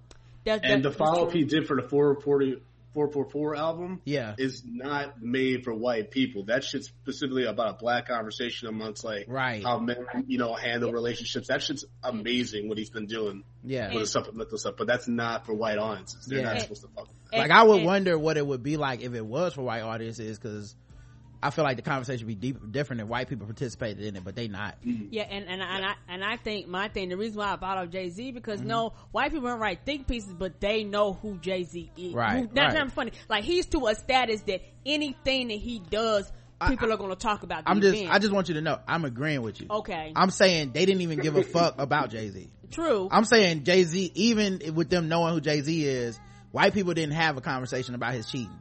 So if you say they know Jay-Z more than Josh Whedon, in your opinion, I'm saying they definitely ain't gonna talk about it for Josh Whedon then. No. You know what I mean? I was just, you know, like, I'm not, cause you keep looking at like I'm about to interrupt you or disagree with you. I'm not. I really asked to get both of y'all's opinion, because I don't have an opinion on this. Okay, right. And also it's one of those things where I've always said this, and in my opinion, whiteness protects itself. And white maleness protects itself, and it always deletes the default to white males.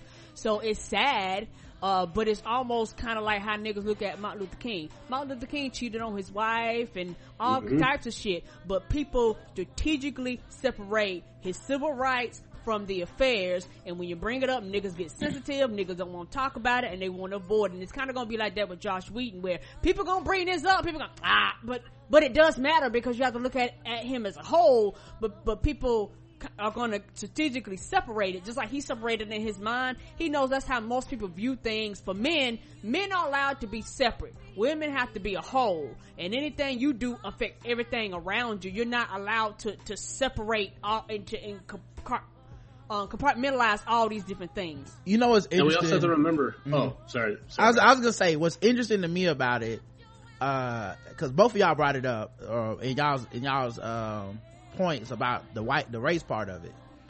I think this is probably the closest we get to race not mattering.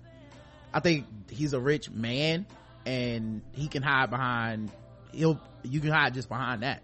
Like, we just expect rich men, black, white, whatever race, to treat women as products. Like NBA stars, if they cheat on their wife, what do we say?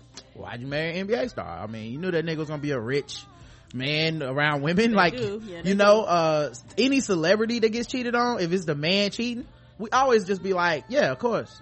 We, even when it's not happening, we be acting like it's happening. You know what I mean? Like yeah, that nigga probably cheating. Like, so it's just, I do think people hide behind being a rich man, and I think he won't even have to go to, cause even in the examples you brought up, like with Martin Luther King, that's a black person. That's and true. We let him do it. You know, you brought up Jay-Z. That's a black dude, and we let that, society kind of lets that happen. We don't look at men as whole human beings, because no, we don't. To me, what I think always gets lost in these things that we say about women, we never say about men. You're a father. Come on. So we never go, how as a human being, the sum total of who you are, you're Joss Whedon the professional, you're Joss Whedon the husband, and you're Joss Whedon the father. We often say that men can be one out of those three good, and we're fine with it. Right. Like, if you're a good husband, then that's fine, you're a good person. If you're a good professional, that's fine, you're a good person. If you're a good father, that's fine, you're a good person. You don't have to be all three. Women have to be all three. Right. Like, Amber Rose is a good professional. Amber Rose is people will say she's a questionable mother, and Amber Rose has been divorced, so people are always questioning her romantic relationships. If she doesn't check all three boxes off, she ain't shit. You know what I mean? And you can just go down the list with every woman. Like, even with Oprah, people still bring up that she ain't married to Stedman. You know what I mean? Like, she is one of the richest motherfuckers on the planet. Who gives a fuck? Right. Who is married to who? And we still have that detraction, like, yeah, you see, she ain't married though, And it's like, we have to check off the boxes with everybody. Right. And a woman can never be bad at any of them. If you're a bad mom, you ain't shit. If you're a bad dad, he make good music, he makes good movies. An excuse. Right. If you're a bad, and we don't see one as affecting the other, cause to me, if you're a bad husband, that means you treat your wife badly, which means your kids see you treat your wife badly. So they have to deal with a emotionally injured mother coping with your ain't shitness. How could that possibly reflect to positive parenting environment? Like, because people don't give a shit about women and how they feel about shit. I just think we treat men completely different. Like, and remember, this is a comedy guy. Mm-hmm. This is a comic guy. Mm-hmm. Which means his followers are just already impressed that he's getting laid. They don't even care about the other shit. Yeah. It's just interesting, because I think, both of y'all are right that he'll skate on it. I just find it interesting, because he's built his brand as this, and I just don't, even with that, it won't be seen as what a hypocrite. I mean, some people will. Okay. Always there will be some people.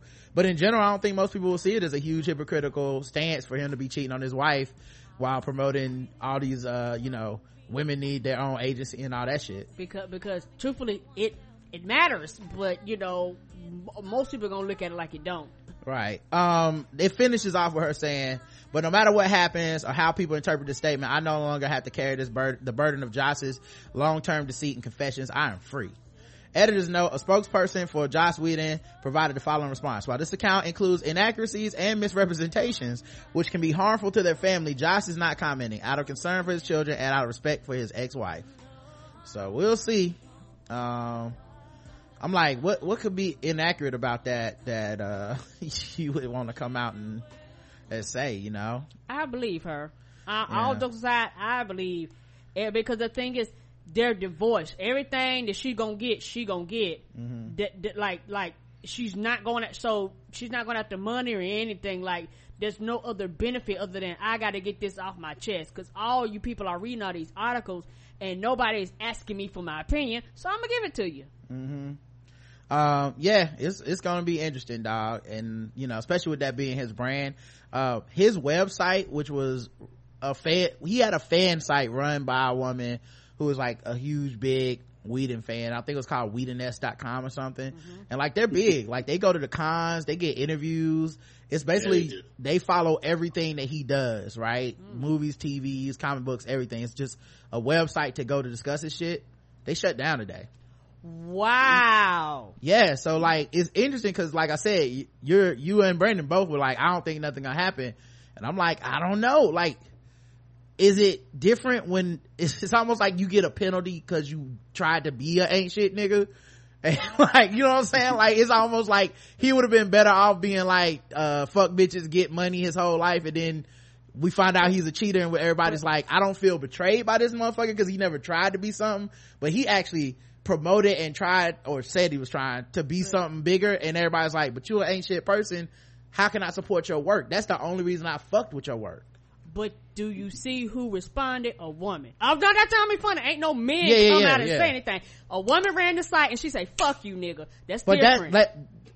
But I'm saying, he will have women in positions that supported him. Correct. That these other men never would have had in the first place. Because they didn't do that kind of work that made women want to support them. So like, finding out, I don't know, finding out some other nigga cheated. Like, we found out Zack Snyder cheated on his wife. He ain't never did no feminist work for people to even be like, I'm shutting down the website. Like, ain't no woman that started a Zack Snyder website. Like, Joss Whedon has this feminist cred. Yeah, he has a whole movement behind him. Yeah, right. So maybe this will cost him in a way it wouldn't have cost other men. That being said, I'm with both of y'all. I don't expect it to cost him his career or anything. No. Let me go to the next segment because we are right up against the break. Give me 1 second, Brandon. I will invite you back on the screen in a moment, so we'll disappear and then I'll come right back.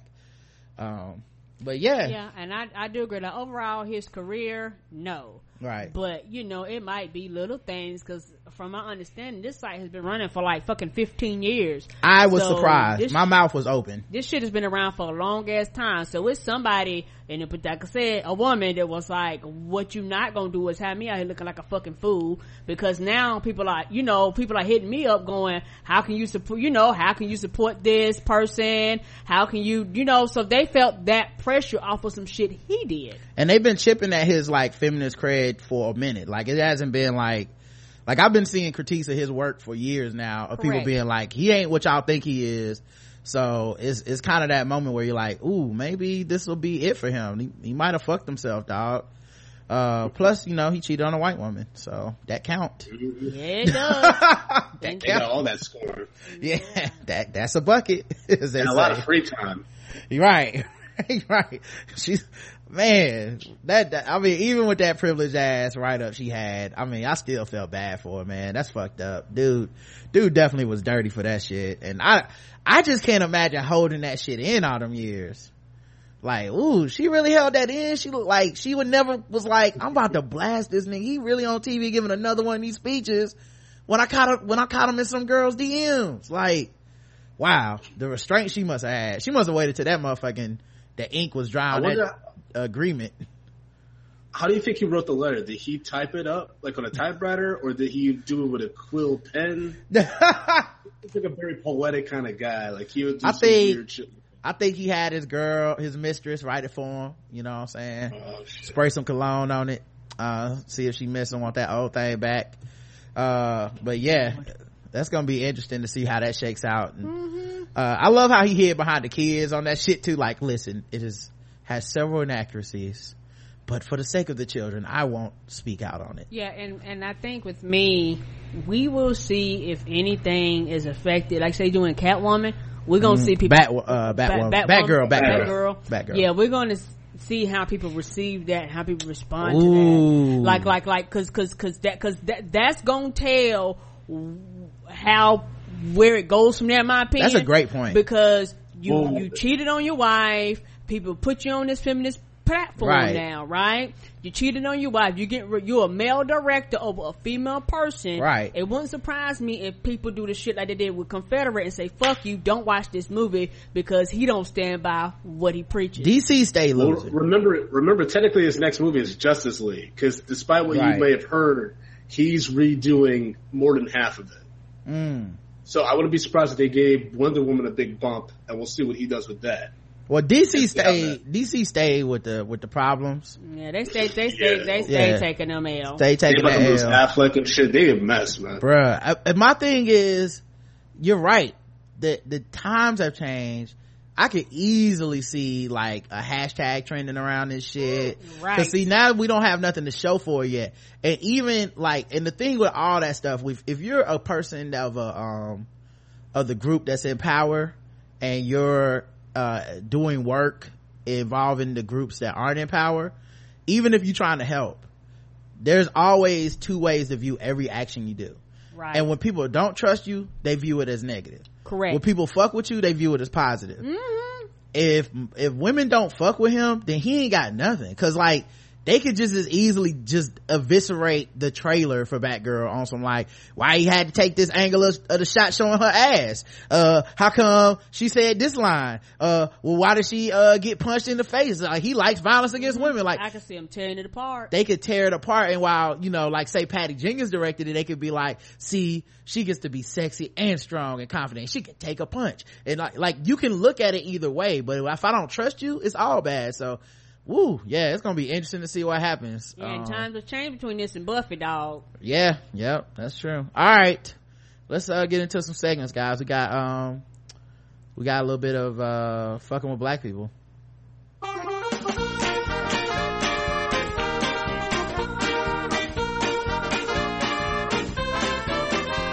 We're just fucking with those black people. We're just fucking with those blacks. We're just fucking with black people. That's right, guys. It's time to play the game that we all hate to play. It's fucking with black people.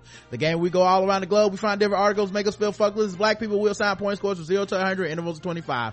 Today's contestants, everybody. Yay. All right, let's see what everybody's serving up with this racism.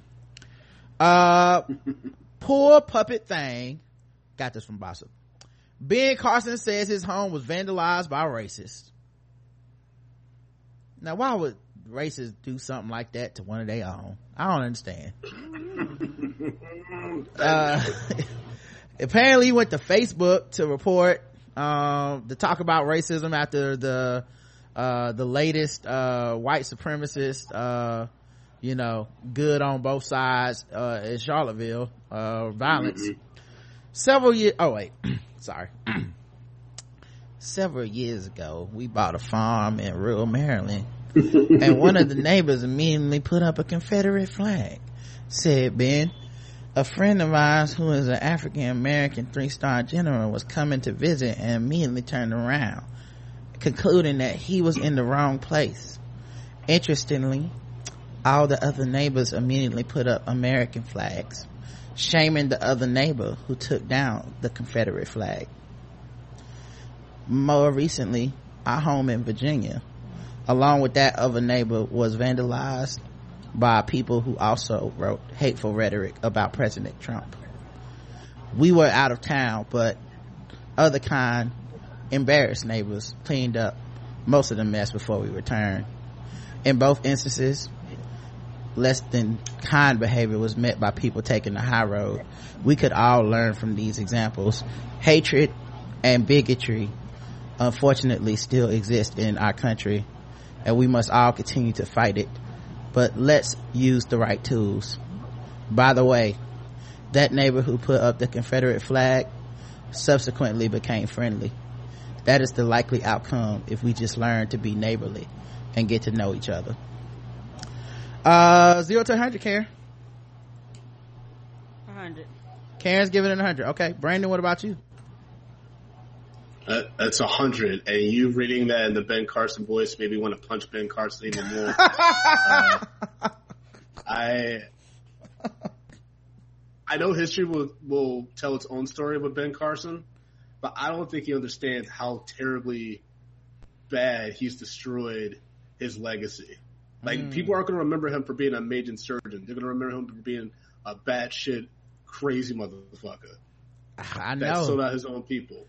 Ben Carson hurts the most for us that grew up before the internet times, when you had Black History Month, and it was always like him, Charles Drew. It was like a handful of motherfuckers that we always did our reports on. I feel like I've done a report on everybody in that acceptable class, and he was one of the main ones that we were like, yo, this motherfucker is a beast ass doctor. And now it's like, god damn it. Come on. I didn't know he was a coon too. Like, I feel bad for Eddie's from Detroit. I feel bad for the kids that have to get the book reports on him now. Right. You know what I mean? Like, who did you get assigned? Ben Carson. What did he do? Be a coon. And also did some brain surgery stuff. I don't know. Dino Costa's tenure at Alpha Media Sports 750/102.9 The Game KXTG Portland The Game lasted longer than his run at KFNS St. Louis last year. Alpha cut ties with the afternoon host at KXTG after just 2 months, with the station due to multiple offensive comments that drew the ire of MLS Portland Timbers and the University of Oregon Ducks, both of whose games air on the station. A transcript of the comments made in June leaked on Monday, in which he suggested that Black Lives Matter protesters should be run over with cars. What does that possibly have to do with the game? I'm just trying to figure it out. I don't know. But like, when you're talking about the game, like, hey, coming up next, we got the Oregon Ducks, and they're gonna be taking on the Portland Timberwolves. It's gonna be lit, y'all. Also, kill them niggas in the street for protesting. Just like, but that escalated so quickly. Don't touch that dial. We'll be right back. The people wonder why black people, we all scared. We're like, well, because you just did that shit. Right. Said that out. We're like, I'm hey, stuck. You want some barbecue? And also we'll kill these niggas over there with a car? Get it. I got extra cans and everything. You know what? Ain't nobody gonna stop us. If you're stuck in rush hour, you see some black people, run them over. Anyway, coming up next, we got a big interview with the coach. Gonna talk to him about the game plan for the day. He says, you know, these protesters where they shut down the road, they line the road. If I'm the cops, I wave the traffic on. Listen, as soon as one or two of these some bitches are run over, you'll see the entire in unison, everybody be up off the street. When people are being killed by 18-wheel trucks coming by, pickup cars, run them over.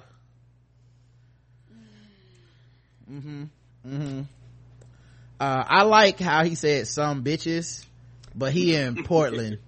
This nigga in Portland, y'all. Don't nobody up there talk like that. That's a southern thing. Say it like that. Some bitches. An original statement provided by Eugene Weekly by Alpha on Monday said that they were sticking behind Costa and had dealt with the comment when it was first made. Alpha Media holds the relationships with the Portland Timbers and the University of Oregon in high regard. 750/102.9 The Game management team took immediate and aggressive action with Dino Costa regarding the comment made during his June 7th broadcast. So y'all let this nigga stay on the air is what they're trying to say. As backlash built following the events of Charlottesville, Virginia this week, Alpha dismissed Costa earlier today and released the following statement. After further review, Alpha Media has decided to cut ties with Dino Costa. Additional information is not available at this time. He also deleted his Twitter account. 0 to 100, Karen? 100. What about you, Brandon? 100. Not even. God damn it. Yeah, it's funny because I want to give them less than 100 because they fired the dude, but because of how they fired him, I can't, because they really tried to hold on to him until people was like, but this white girl got killed, and then it's like, they did run over a white girl. I mean, that's a good point. I mean, that's what happened with Steve Bannon, right? They wanted to like give him a graceful exit, and then Charlottesville happened, and they were like, oh, this nigga gotta go now. Right. Don't even let him pack up his desk. Just let him out. I'm telling you, man, it's gonna be funny how the lens of history views these moments in time, because I'm telling you, these white folks are embarrassed. This is not like, they're not actually sorry. They're not actually like not being racist. They just are so embarrassed right now that it's so public and shameful that they have to be like, oh no, I'm not that racist. Like, I don't like niggers. Don't get me wrong. Right. But I'm not running a white girl over racist. I'm like Black Lives Matter are terrorist racist. It's a totally different level of racism. The time is long overdue. Stonewall Jackson's great-great-grandson has called for a statue of their Confederate ancestors to be taken down because it's an overt symbol of racism. That's right. People fighting for these Stonewall Jackson monuments to remain up, and his own great-great-grandchildren are like, please take this embarrassing shit down. The great-great-grandsons of Thomas Stonewall Jackson said the monuments to the legendary Confederate general and others in Virginia capital city were constructed as symbols of white supremacy and should be taken down. Brothers William Jack Jackson Christian and Warren Edmund Christian wrote a letter to Richmond Mayor Levar Stoney, published by Slate on Wednesday, asking for that their ancestors' statue and all others honoring the Confederate cause be taken down from the city's Monument Avenue. They are overt symbols of racism and white supremacy, and the time is long overdue for them to depart from public display, they wrote. They added, we wish to make it clear his statue does not represent us. The brother said that as long as Stonewall statue remains up, it will continue to be a symbol for racist factions.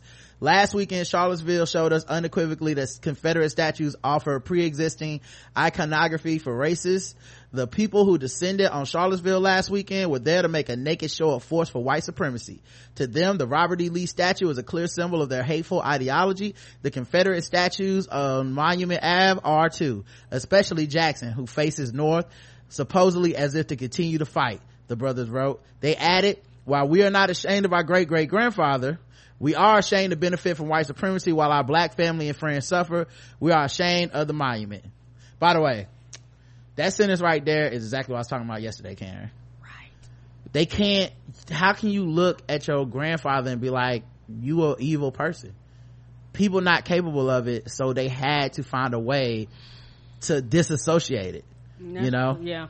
Now, as a black person, I'm gonna tell you right now, fuck your granddaddy. Right.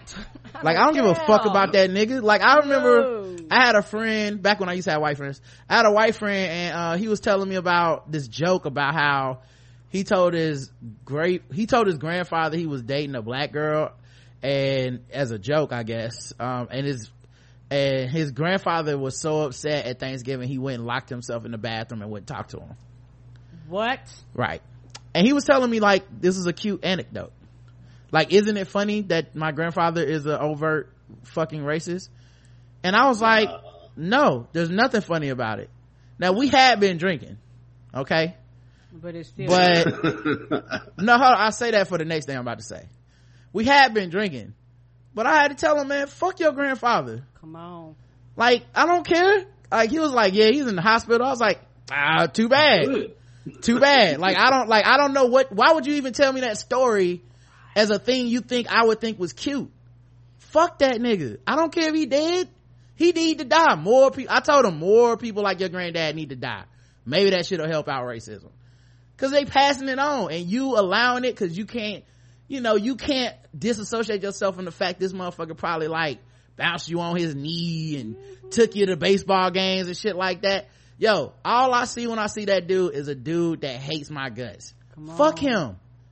You know what I mean? Like, hopefully you'll be a better person than he will. But the fact that you cool with him and you can't like possibly see why you shouldn't tell me that story says a lot about you. Yeah, what was he expecting your reaction to be? Was he expecting to be like, grandfathers, right? Like, what was he, what did he want you to do?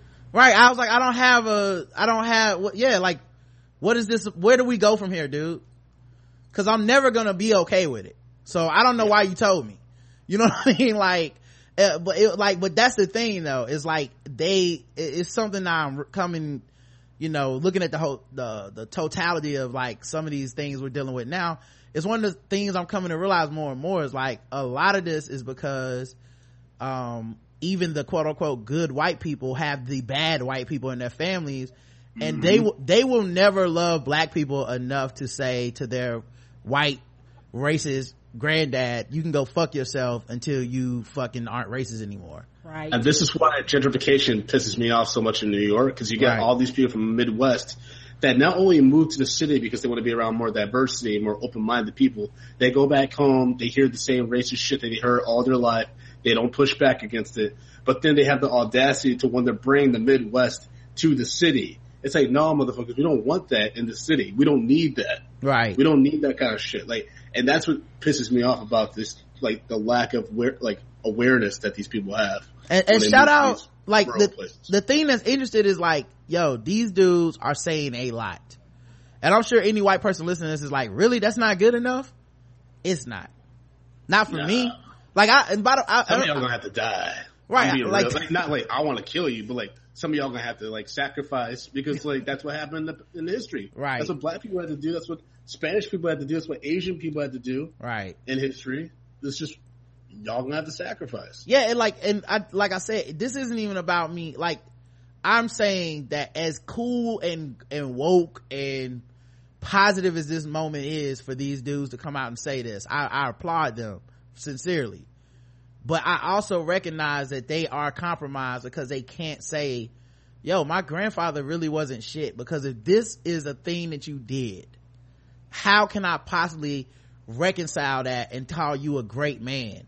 Like, you did this. You know what I mean? It's like, you can't be a good person and do this shit. But they can't not love their family, dog. It just, you know, and I'm sure that whatever the discussions are in their family are way worse than what these two are saying. Like, I'm sure they got some ancestors that straight up like, I'm proud of him, fuck these niggers, you guys are selling out our family by even saying this shit. I'm sure they have tremendous pressure on them. But, you know, it's one of the reasons I say, for the most part, white liberals are gonna be useless, because they don't have to participate in this fight, so they don't feel the life and death of it. They can always opt out and be like, well, nah, I go to Thanksgiving and I go to Christmas and I let my kids stay over at my granddad's house. I mean, sure, he's a racist, but I mean, you know, he's only around them a few times a year. You know, that kind of shit they can do. I could never do that with my black ass kid. Like, I could never take my black kid and be like, hey, racist dude, can you watch her for Christmas and Thanksgiving? I'm going on vacation. I would never do some shit like that, you know? Anyway, but 0 to 100, Karen. 100. All right. What about you, Brandon? I'm gonna go like 80 on this one. All right. We'll round it to 75. Its interval's 25. For me personally, 25, man. I'm not that fucked with. Like, even with me knowing what they said was the part where they say they love their great great granddad and shit, I'm like, one, you probably never met him, but two, like, I can't, you know, whatever, dog. I know I already expect nothing. So, like, I think 100 for me would have been if they would have been out here like, don't take my granddaddy's statue down. But they came out and really said, they said it was about white supremacy. They said that it was inspiring these hate groups. I can't give them 100 feeling that way, so I give it 25. What about this one? What's the one? Oh, last one. So, 2 white women in Make America Great Again hats walk onto a HBCU. Okay, there's white women on HBCUs. Yeah, they're not wearing them hats, Karen. No, they're not wearing them hats, but it's white women on HBCUs. There are certain weeks. They're wearing them pussy. Okay, I feel like you're not listening to anything I'm saying over here. What's going on at your computer? Because I literally said what kind of hat they had on, and you out here like, they wearing them what's red going hats? on? What white women is at a HBCU? Well, why is it a problem? I will repeat the headline again, and maybe Karen will get it. So, 2 white women listen, I do a lot of research, a lot of reading for these articles. I do all this preparation. The least Karen can do is listen. That's the least she can do, y'all. I did everything else. That's the bare minimal. I just need a partner to do the show with, guys. But yes, 2 white women in Make America Great Again hats walk onto an HBCU campus. That's right. You said they had pussy hats on? Right. You said they was wearing Patriots hats? Yeah, because they all the same in my book. Pink or red. Karen really wasn't making up her own story as you said the story.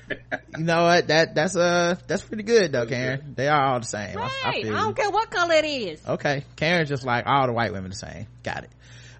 There are certain weeks in history where you just don't want to test black folks' patience. These weeks include, but are not limited to, January 23rd to the 30th in 1977, the week that Roots originally aired.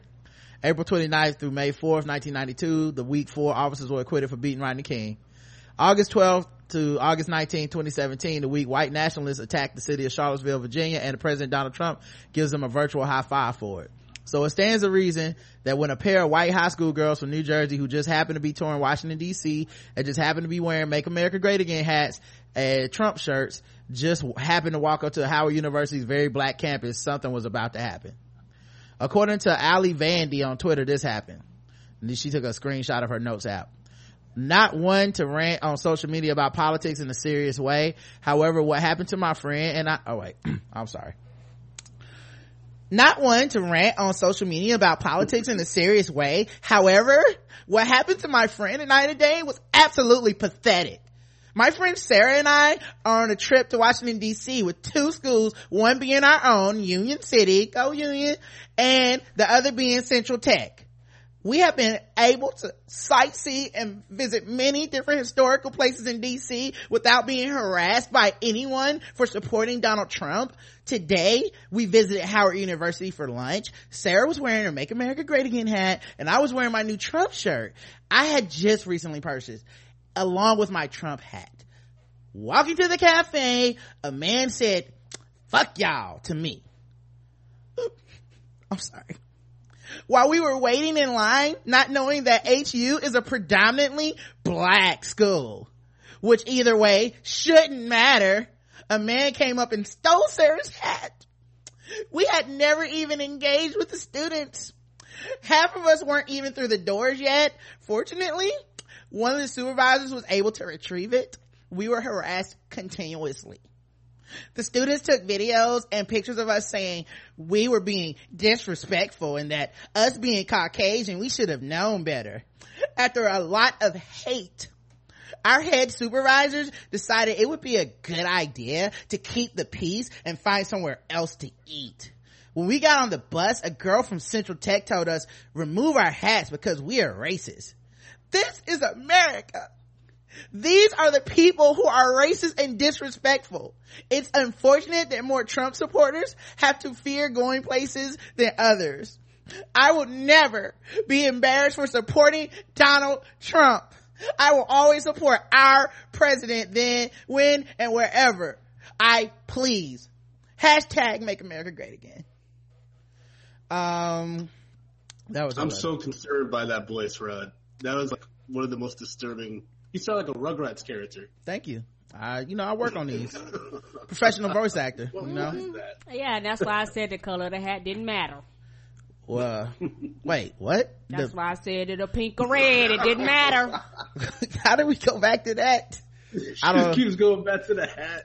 I don't know. I feel like it mattered. I feel like a pussy hat would have been much better received on the Howard campus than a fucking overt white supremacist hat. That's my guess. Okay, you know what? I think the black people probably would have not been as upset. That's my guess. I don't know for sure, Karen. Maybe I'm special and I'm just mad at them both. That might be a personal agenda that I got. Because as far as I'm concerned, the pink and the red one is the same color to my black ass. All right. Well, you probably voted for them anyway. Okay. There you go.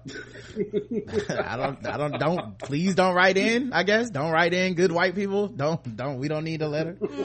Hashtag 53%. I never forget. All right. So they even just in Trump attire getting lunch at a historically black college. Like that just doesn't make I feel like that is distinctly worse. I won't lie, Karen. Feels distinct. That's like you might as well wear a Dixie flag. Like, I'm sorry, that shit worse to me. I mean, yeah. Like, I'm definitely gonna say something to you if I'm on my HBCU campus and your ass walk up with a Trump shirt.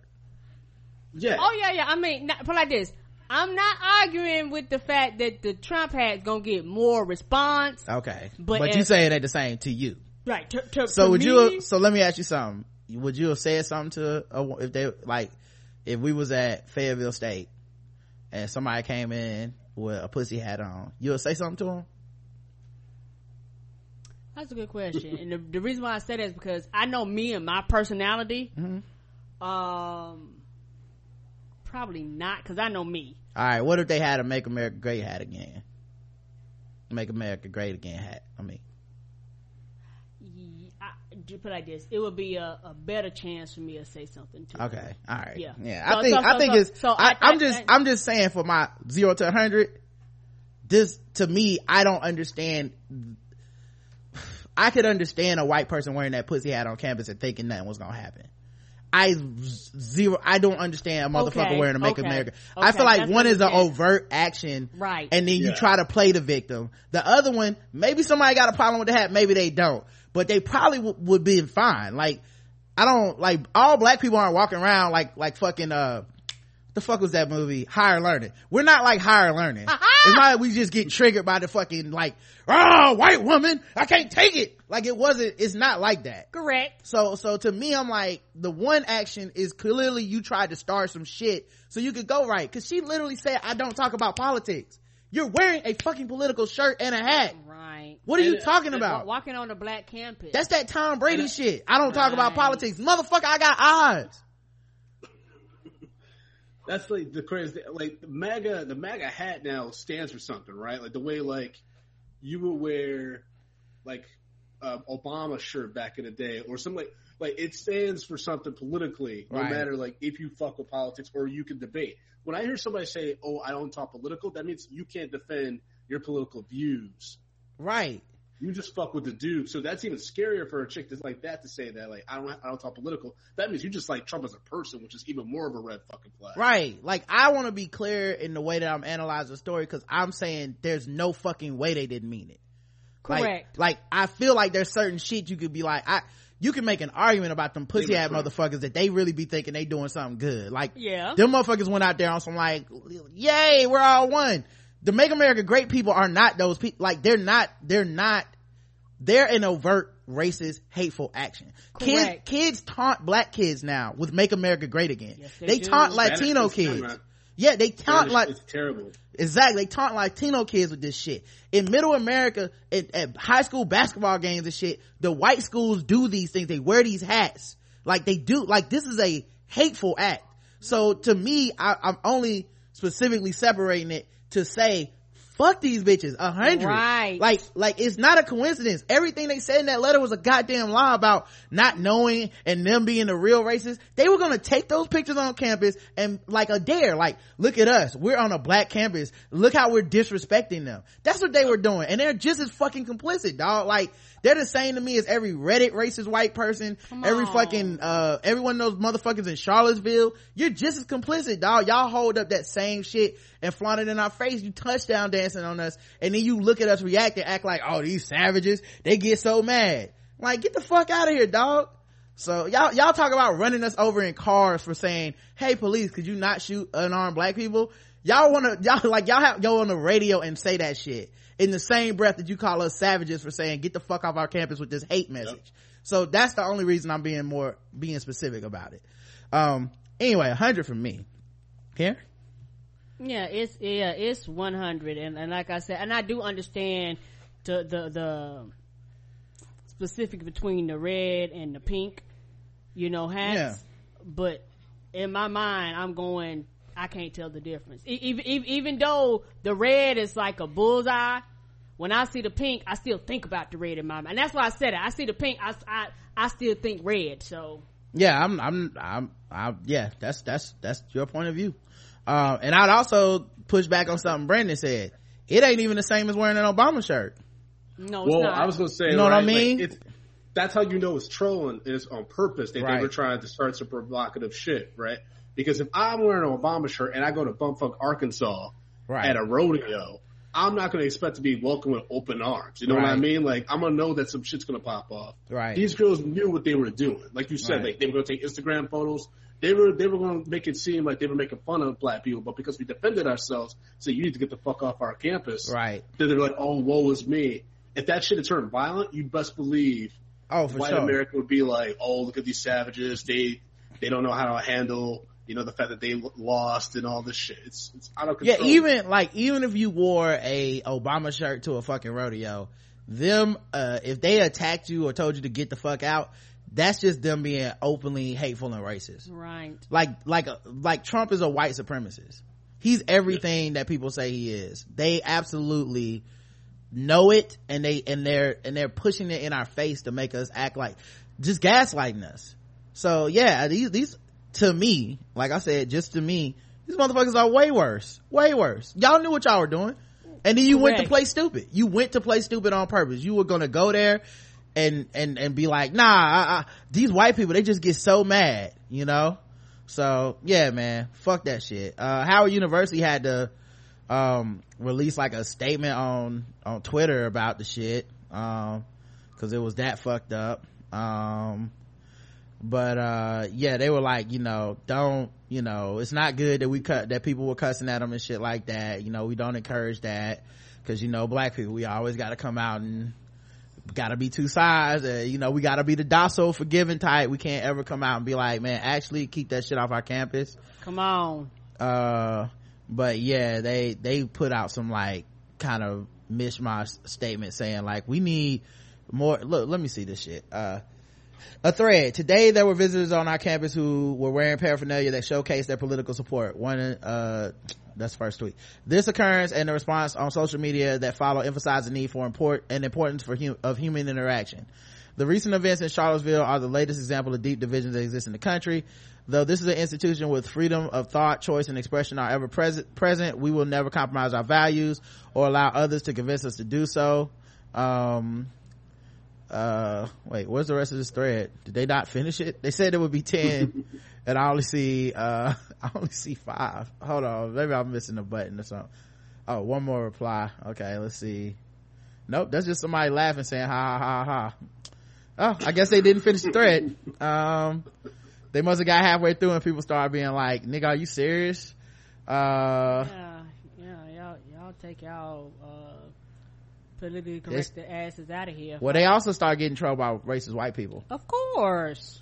Okay, wait, I found the rest of the thread. They just didn't thread it. Okay. We will remain committed to truth and service and boldly affirm who we are and what we stand for. Our campus is a space for educational engagement to occur between both those who do and do not share our values. Thankfully, when visitors set foot on campus, they are met with some of the brightest, best students in our nation. Howard students are not simply academically advanced political activists, leaders, and mentors.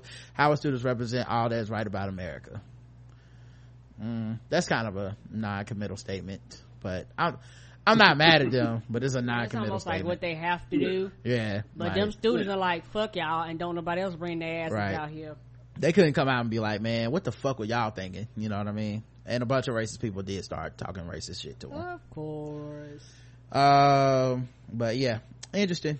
We all say 100, I'm assuming. All right, let's move into something more fun, guys. Let's play a little guess the race. Okay, it's time for us to do some racism of our own. Now that it's time for some race the race. That's right, it's Guess the Race time. Sorry, Scooby-Doo took over. That's right, it's time for some Guess the Race. That's right, it's Race the Race time.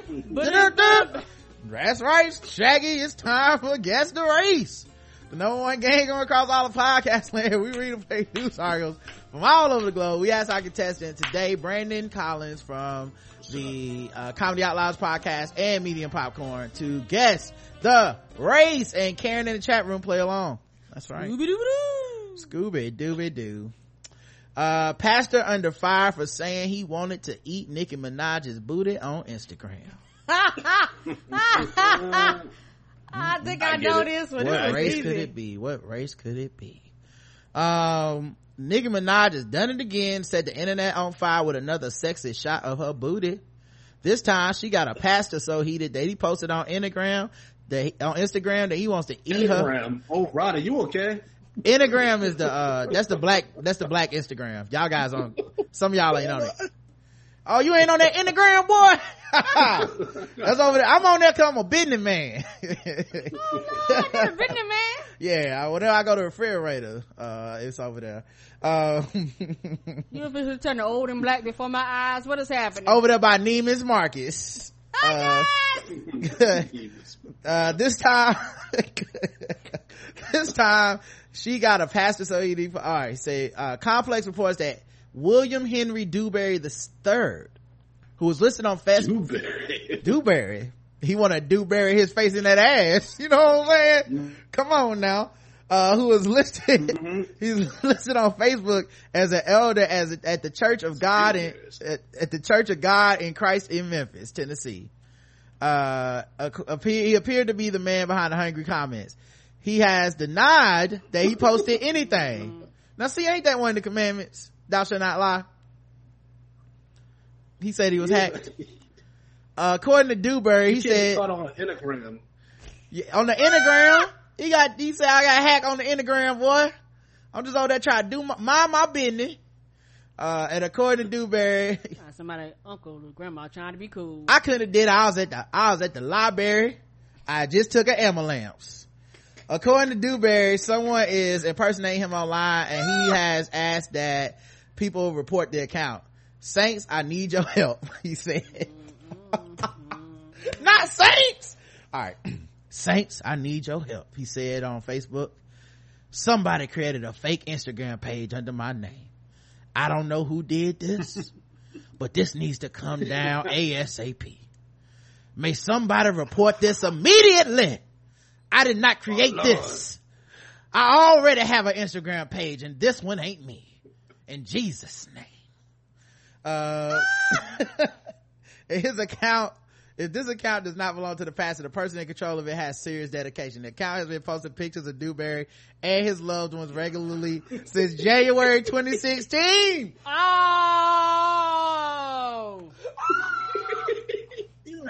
Now listen, family. I'm not the one who said that about Nicki Minaj's booty. I'm a church man. I'm a man of the Lord. I would never put myself on an Innagram just openly talking about rim jobs, whatever the kids call these days. It ain't me, Daddy. It has pictures from us from Christmas. It ain't. No, somebody hacked me. You heard the Sony hack? It's the church hack. He got the Easter Sunday pics. You heard of the fappening? This the Christianing. They out here trying to get us Christians, y'all. They got the little white girl celebrities, and they got me. It's a setup. Why this got the communion pics, Daddy? They got pictures of my kids. They so dedicated. But that's not my Instagram account. My Innagram account, I got a separate one. Now, don't pay attention to the fact that it was just started yesterday. Okay? Yeah, that's pictures. One of him crying in the corner and the other one praying in church. I'm such a holy man. Look at me. I barely post. Lord, you know I need these tithes. Don't let the devil win. This your faithful servant, okay? I was tempted one time to lay hands upon thine booty. See, them hackers reached out to me. They said they want all the Sunday earnings. Oh Lord. I just wanted to see that pink print one time, Lord Jesus. In your name I pray. But yeah, he went on Instagram and say he want to eat the booty, dog. Bruh. All right. Karen, guess the race. Cause I think I know cause I've seen it on Facebook, so I'm gonna excuse myself. All right. What about you, Brandon? Oh, did we lose Brandon? Yeah. Oh shit, did the internet go out? No, I'm on. So it's just me? Yeah, I see me and Brandon. Okay, let me refresh. I must have got disconnected. Okay. That's awesome. Gonna eat that booty. Well, see, they can't hear this part, but you right, Karen. You is black. It's a black ass nigga. Yeah, I think I seen it on my town. That's why I was like, I excuse myself. Let's see if it'll come back up. There we go. I posted it, so you can go scroll down. Okay, I gotta ask Brandon first though. Brandon, what race do you think the pastor, what's his first name, William Henry Dewberry III is? You ask Karen or you asking me? I ask you, Brandon. Karen said she has to recuse herself. She knows the answer already. Like that name though. Yes. If that's not a subplot on some kind of comedy coming up soon, they're missing a huge opportunity. That shit sound like a person that fixed cars in the heat of the night. That old yes, heat of the night. In the heat of All right, let me check the chat room, see what race they think the pastor is. Black man looking for forgiveness for his transgressions. Oh, I hear you, Sparta. I think his sperm runneth over. You know what I'm saying? his sperm overfloweth.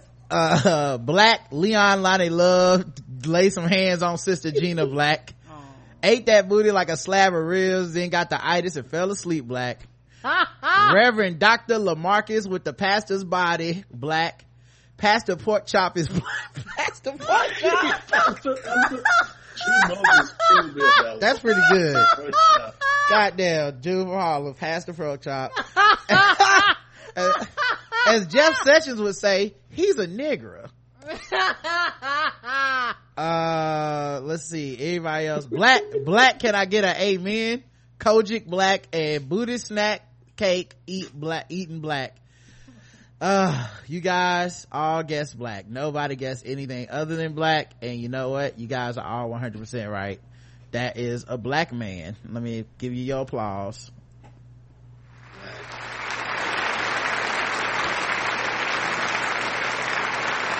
Oh man, that's his picture there. Is it showing up in the chat there? Yes, it is. Yeah. It's even better than I imagined. He got glasses on too. His name is Dewberry. I can just see him at home by himself. It's Instagram. Oh Lord. Yeah. His face looked like he was sweating so much when they had the news story break. Dog. He got 200 followers. He's like, I never thought they would catch me. There's so many comments. Why are they bringing me down, Lord? I'm just 1 out of 200. Just let me live. I'm supposed to be invisible, Lord. Oh Lord, just pray for you. Lay your hands on my family like you did Josh Whedon. Yeah, he following 1,400 and got 205 followers. Yeah, I like how his profile says God-fearing man and pastor retired U.S. soldier. Dewberry _ 2017. And he left that comment under Nicki Minaj. I'll love to eat your booty. At Nicki Minaj. And then he put the tonguey face, the winky face with the tongue hanging out. Ah, shit, that's when you know it's for real. You know what it was? He probably was drunk. He probably had some of that church wine. That communion. And he didn't think nobody was going to see it because thousands of people respond to every post she makes. He's like, oh yeah, let me just get this one out, Lord. No, man, nobody paid that one. And then somebody from Rio called him like, sir, we just want to confirm that you're the one who Instagram that you be eating Nicki Minaj's booty. Oh no. One of his members seen it going, is that pastor? Now I know I'm the devil, but is that pastor? The thing is, Pastor Pork Chop. The thing is, on two different points, but one, nigga, there wasn't a chance in hell she was gonna let you eat her booty off an Instagram comment. So that was already a problem. And then point number two, like, it's you. Like, why are you lying? Everybody in the, like, if this nigga get any donations this Sunday, it's black people's fault. Cause I know only black people go to a church with a nigga that do this. Like, y'all better not put nothing in the plate. Y'all better be like, no, sit there with your arms folded, like, admit what you did. Lying ass nigga. Oh my God. All right. So much when the story broke. you know he put out that little towel that they be having. Yes, little hand towel. Hey, but I'll tell you this much though. I wish this was in Charlotte. It's in Memphis, Tennessee. I wish it was in Charlotte. I don't go to church. Y'all know I'm an atheist. I would go to this church. If you in Memphis and you listen to this, please go to this nigga church and write us and tell us what, cause I know that sermon about to be flames this Sunday.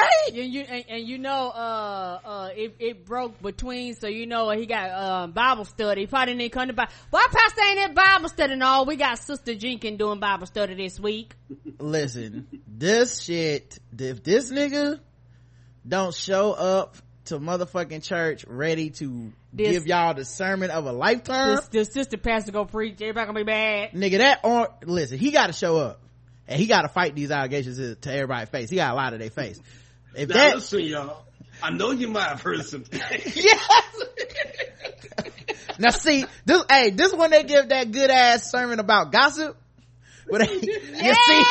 You see one of the sins that we don't talk about often in here. but it's one of the deadliest Your sins. own goddamn business. You're always judging people. Yo, you motherfuckers try to judge me. Only God can judge me. And maybe Instagram.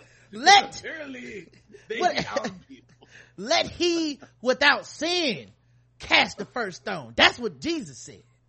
Yeah, he gonna give one for the ages, bruh.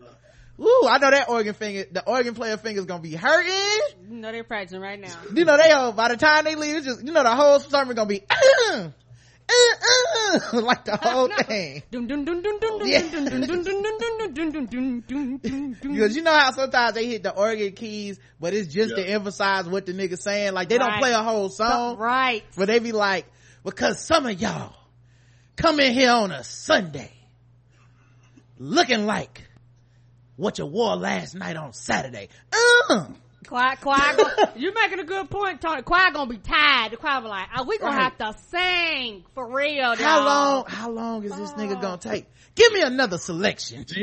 How long do you think he probably denied the allegations during his sermons before he finally said one Sunday, now listen, y'all, I've been deceiving your hearts and your faith.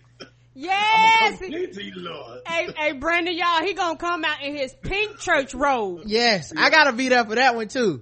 I gotta be, cause the first one you gotta be there for, cause he gonna be lying. But then like a month later when he tell the truth, it's gonna be just as good. Cause he gonna be crying and shit. He like, now I'm gonna need y'all to lift me up in prayer this morning.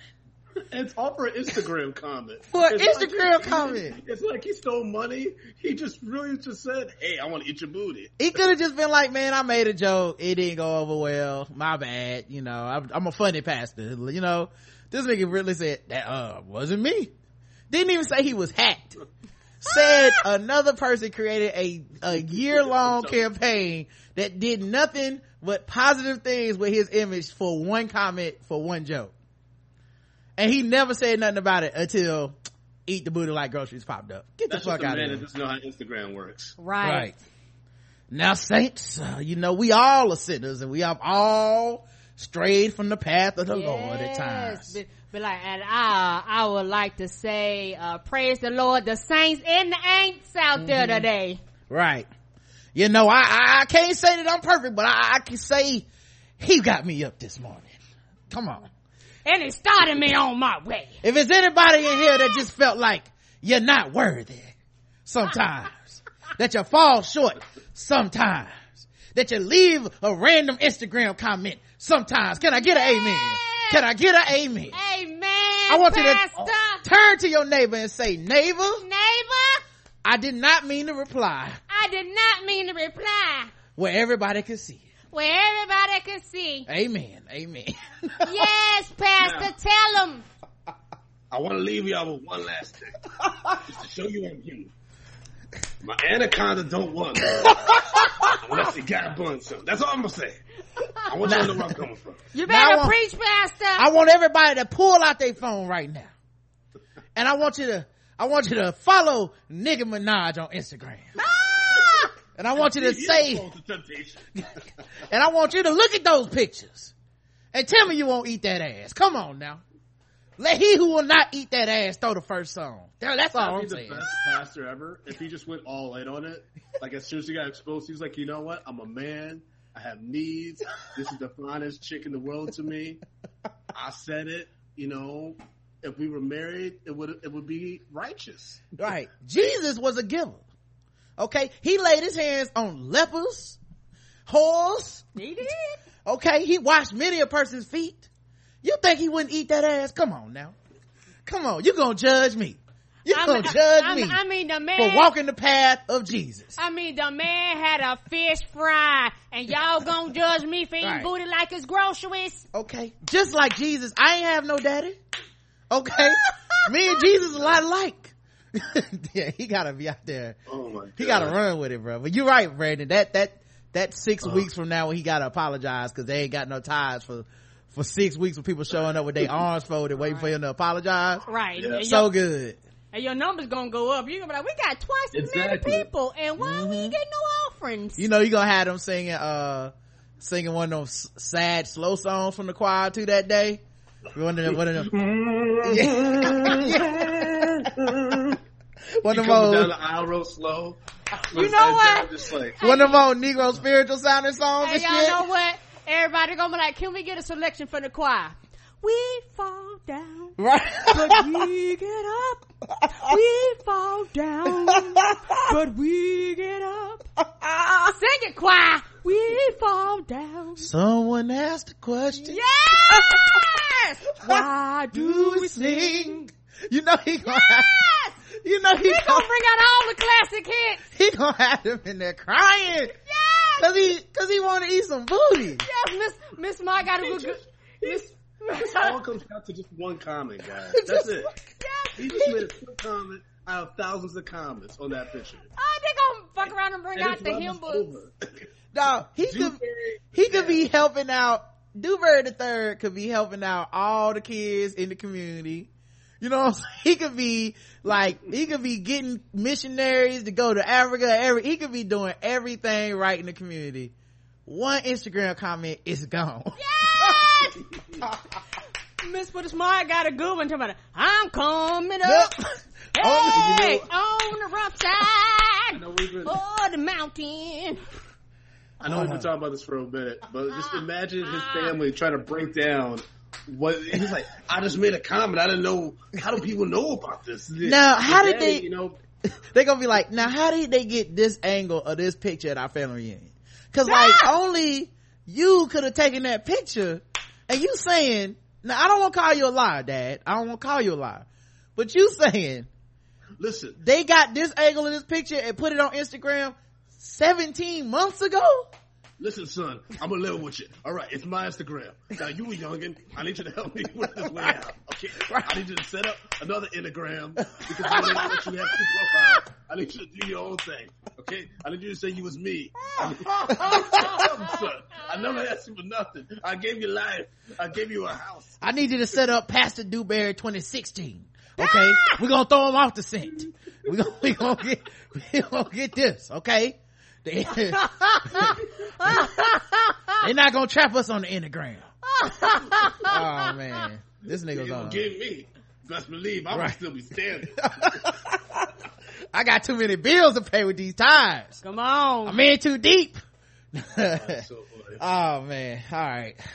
Second story. Oh my god, I actually might have to do something about that. Yeah, he was good. I'm about to do so. I'm sorry. It's all good. Feel free, man. That dude, that dude deserves it. Yes, he does. I can't wait for this nigga to come out clean, boy. That's gonna be so good.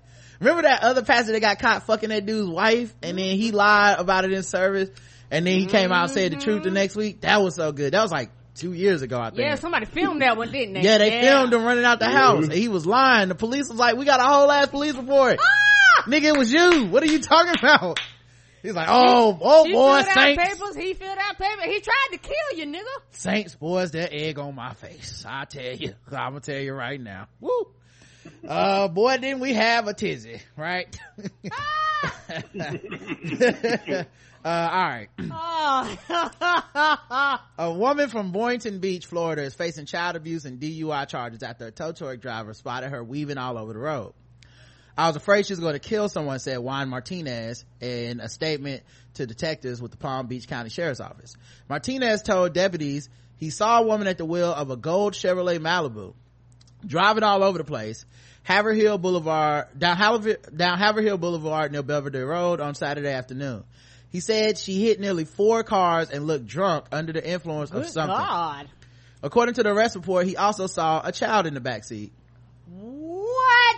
A responding deputy ultimately pulled over the driver, identified as 31-year-old Brandy Lerma. The deputy wrote in the report a strong smell of alcohol emanated from Lerma's car, and that she had slurred speech and couldn't find her driver's license despite it being in plain view of the deputy. Damn, that was drunk. Authorities also noted they had an unrestrained 3-year-old child standing in the back seat. Oh shit. Oh shit. A DUI team responded to give her a roadside test. According to the arrest report, she fell twice during the test. Not one time, but 2 times. She took 2 breath tests. The results, according to the sheriff's office, registered blood alcohol content of 0.200 and 0.187. The legal limit is 0.08. So she was more than double. Woo, she was lit. The woman told deputies at the scene she took Percocet, Xanax, and drank 2 Fireballs. She is out on bond. She's out on bond and due back in court next month. Guess the race. How was she functioning white? Karen's going white. What about you? What was her name again? Her name is what the fuck happened? Brandy Lerma. Oh, she's white. All right, let's check the chat room, see what you guys believe. Shit. How many white girls could be that confident being that drunk? Sheet caking on that Pabst Blue Ribbon white. Brandy is a Becky's sister white. She was disappointed about the new pastor in Dewberry. They had a counter protest to go disrupt white. Tried to explain to her officer the meaning of Tina Fey's joke. White girl wasted, drunk Tina Fey white, and sheet cake white. Brandy with an I in doubt, no doubt white at 53%. The correct answer is she's white.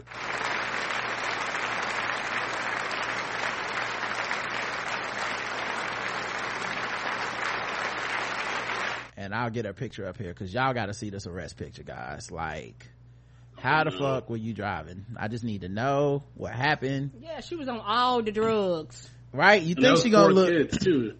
You would think that she gonna look real about to pass out, right? Because drunk and right. Right? What happened? Oh, I don't she looked know. like Mr. Robot. Right? She does. Remy Malik or whatever his name is. Oh my god. Why is her eyes so big? She looked like she could see the end of the world. Right? Jesus, like, how were you hitting cars? You didn't see everything coming? Right? But yeah, that's pretty terrible. All right, last one, guys. Last one. So we got here for the bonus round. Oh wait, let me play bonus round music.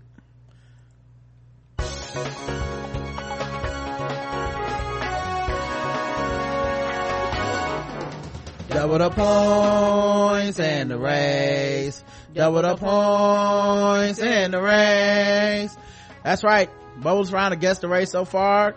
Brandon is 2 for 2 and Karen is 1 for 1 and she abstained from 1. And we'll see who gets it in the bonus round where everything's worth double the points for double the racism. You getting nervous, Brandon? Nah, nigga. I feel you, player. Alabama team batters his twin brother over the head with an aluminum baseball bat because the 19-year-old wouldn't share his Taco Bell and didn't get him a soft drink. Oh shit. An Alabama teen was arrested after hitting his twin brother in the head with an aluminum baseball bat over a Taco Bell meal. He must have been one of those nacho supremacists. Tyler Terrell Dukes, 19, has been charged with second degree assault, a felony charge in the attack against his brother. The victim said he brought home Taco Bell for him and his twin. Damn, your twin? Evidently sparking his anger because I had a soft drink and he had water. He became irate after having to share tacos because his brother didn't get him a soft drink, according to the complaint. Dukes got a baseball bat and struck his brother in the back and across the head, causing a deep cut. When police arrived, they found the victim in an outhouse bleeding from his head. Outhouse? Jesus. What century was this? What? Outhouses exist? They still do, yes. Was this on Yes, outhouses still do exist and they real, y'all. Kind of deliverance ass shit was going on there. You out in the middle of bumblefuck nowhere. Where the fuck this happened? Alabama? Damn. Wow. He bleeding in the outhouse. Right? He's just on the toilet just bleeding out. When police arrived, they found him in the outhouse bleeding from the head. He was taken to Athens Limestone Hospital for treatment.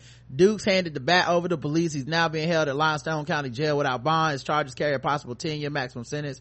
When asked about what started the fight, Dukes said, "He's always disrespecting me." Karen, guess the race of Mr. Tyler Tyrell Dukes. White. Karen's going white. What about you, Brandon? You know what? I'm gonna go black. Going black. All right. I'm gonna risk it.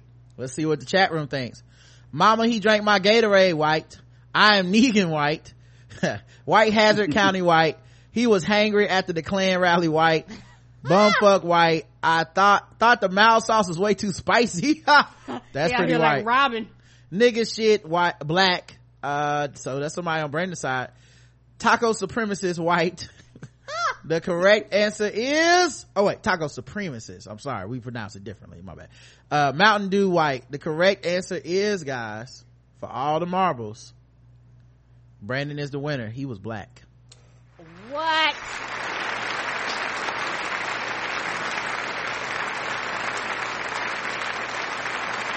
A lot of you missed it though. Y'all should be ashamed of yourselves. I should have missed it.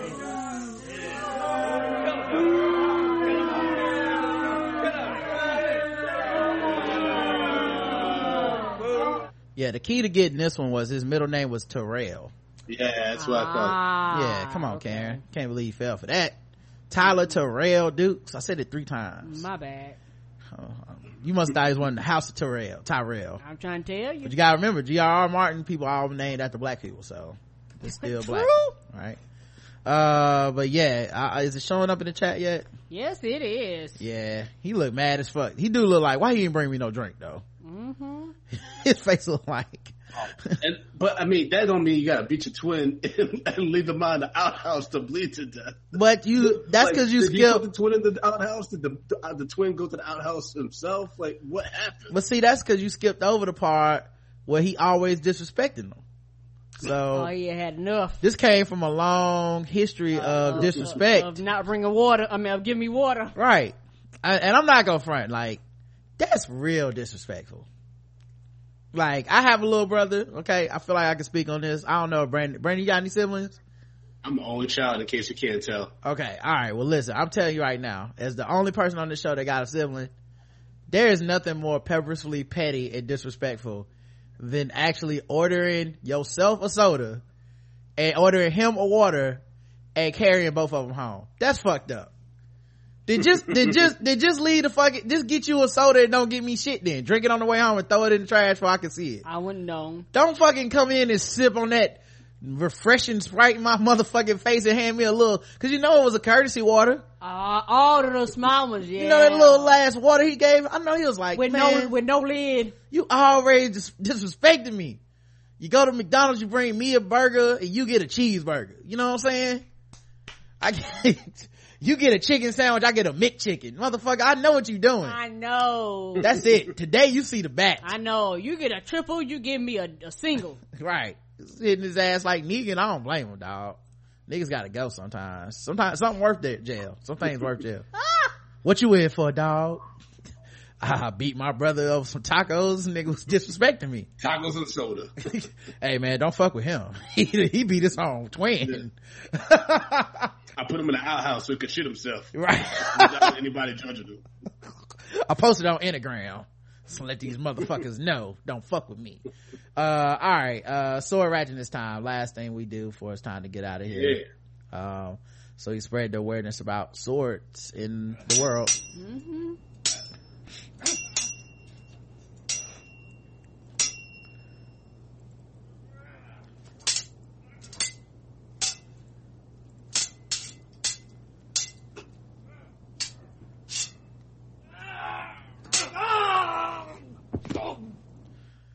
A Stamford man attacks a family with sword. Police say a Spruce Street man went buck wild this weekend, attacking a family with a samurai sword and punching their special needs child in the face. Jesus. Wow. Albert Crazy Al Sistrunk, 44. Crazy Al, the nigga name was Crazy Al and he got on the sword. That's okay. Faces several felony charges of assault and risk of injury to a minor. He was arraigned Monday and is being held on $75,000. Sergeant Robert Shawinski said the incident began when Sistrunk got into an altercation with the youth, punching the 12-year-old boy in the mouth and causing a small cut. Shawinski said the family confronted Sistrunk at his apartment where he became enraged and grabbed a 32-inch samurai sword from his bedroom. Sistrunk swung the sword at the child's family, striking one juvenile in the arm and causing deep cuts. Shawinski said, now listen, I will say this, if he will punch your 12-year-old, you ain't gonna go over there and give him a piece of your mind. You better come over there ready to fight. Cause they hitting 12-year-old special needs kids, man. This motherfucker ready to, he don't give a fuck about nobody. Nope. Shawinski said he punched the boy's mother in the face. And And she and the child's father tried to get the sword away from him. Shawinski said a police report said Sistrunk also hit the father with the sword, but no injury was reported. Sistrunk suffered a cut to the hand as the sword was eventually pulled from his grasp, Shawinski said. Yeah, that's what happens. These motherfuckers got these swords, they unregulated. You don't have to have no registration on them. You don't have to have no courses or training. And they get out there and they hit kids in the face and they pull out swords on their family and cut the whole family up. Punch women and shit. Right. Now the whole family got to sit up here and deal with this shit. And they probably like Stonewall Jackson great kids or some shit. I don't know. Yeah. You know, they love their grandfather, but they just don't appreciate, you know, the whole slavery thing. You know? All right, man. Listen, Brandon, tell them where to find you on, social media, you know, Twitter, Innagram, all those places. You guys can follow me at American Collins on all platforms, AmericanCollins.com for show dates. I have 2 podcasts, Comedy Outliers, which is a comedy-based podcast, and Media Popcorn Niggas Spoiling Movies, which is a movie-based podcast. Support both of those if you like what you heard. Thank you guys so much, as always, for having me on the show. I know Mike missed it, and he definitely wanted to be here, so I know he's looking to get back on as soon as possible as well. But thank you guys so much, as always, for having me on. Oh man, thank you for coming on, man. Keep doing what you're doing, man. Y'all keep grinding. We'll definitely get y'all on again. Yeah, y'all's you know, like I said, for people that are comedy nerds like me, man, Comedy Outliers is definitely a very special podcast, because y'all talk about it. You know what I'm saying? Like, a lot of people just talk around shit, or they don't talk at all about stuff, but I like that y'all push each other to talk about how y'all really feel about shit, because the thing that's funny is we are always censoring ourselves, and motherfuckers just talk about us like, you know, however they feel, like we not even in the room, like they don't have a care in the world, right? But then we end up on our own platforms being like, I don't want to piss these niggas on. And I love that y'all just talk about it, dog. It's some dope shit, man. And I hope other motherfuckers are listening within the industry, so they can be like, yo, these are legit concerns, because I never feel like y'all are unfair to people. Like, y'all always are like, well, this is how they think about it, I can see their perspective. And y'all talk about stuff like, if you want to get into comedy and stuff, if you guys want to just like learn from them, like, they talk about how to run a show, a monthly show. They talk about how to get spots. They talk about the idea of like getting written about, who gets written about. They talk about other like podcasts, like you know, how nepotism works, how all that shit works. It's super dope. And then on the movie side, man, I mean, there's nothing funnier than me and Popcorn breaking these movies down. So yeah, y'all should definitely check them out, man. Support the brothers over there. And yeah, we'll be back tomorrow for Wine and White People, guys. Tomorrow, yay, it's gonna be a very heavy episode of us drinking wine, eating cheese and crackers.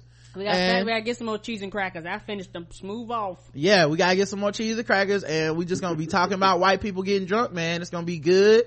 Make sure you're here. It's definitely good if you can get it live. And then Wednesday, we will have Nina Perez from Project Fandom, and Podcast Fandom, and we'll have Justin. You know, you guys know Justin from all the premium shows. Justin will be here, and we'll be recapping Game of Thrones. So we'll see you guys then. Until then, yeah, it's on. Until then, I love you. I love you too. Mwah.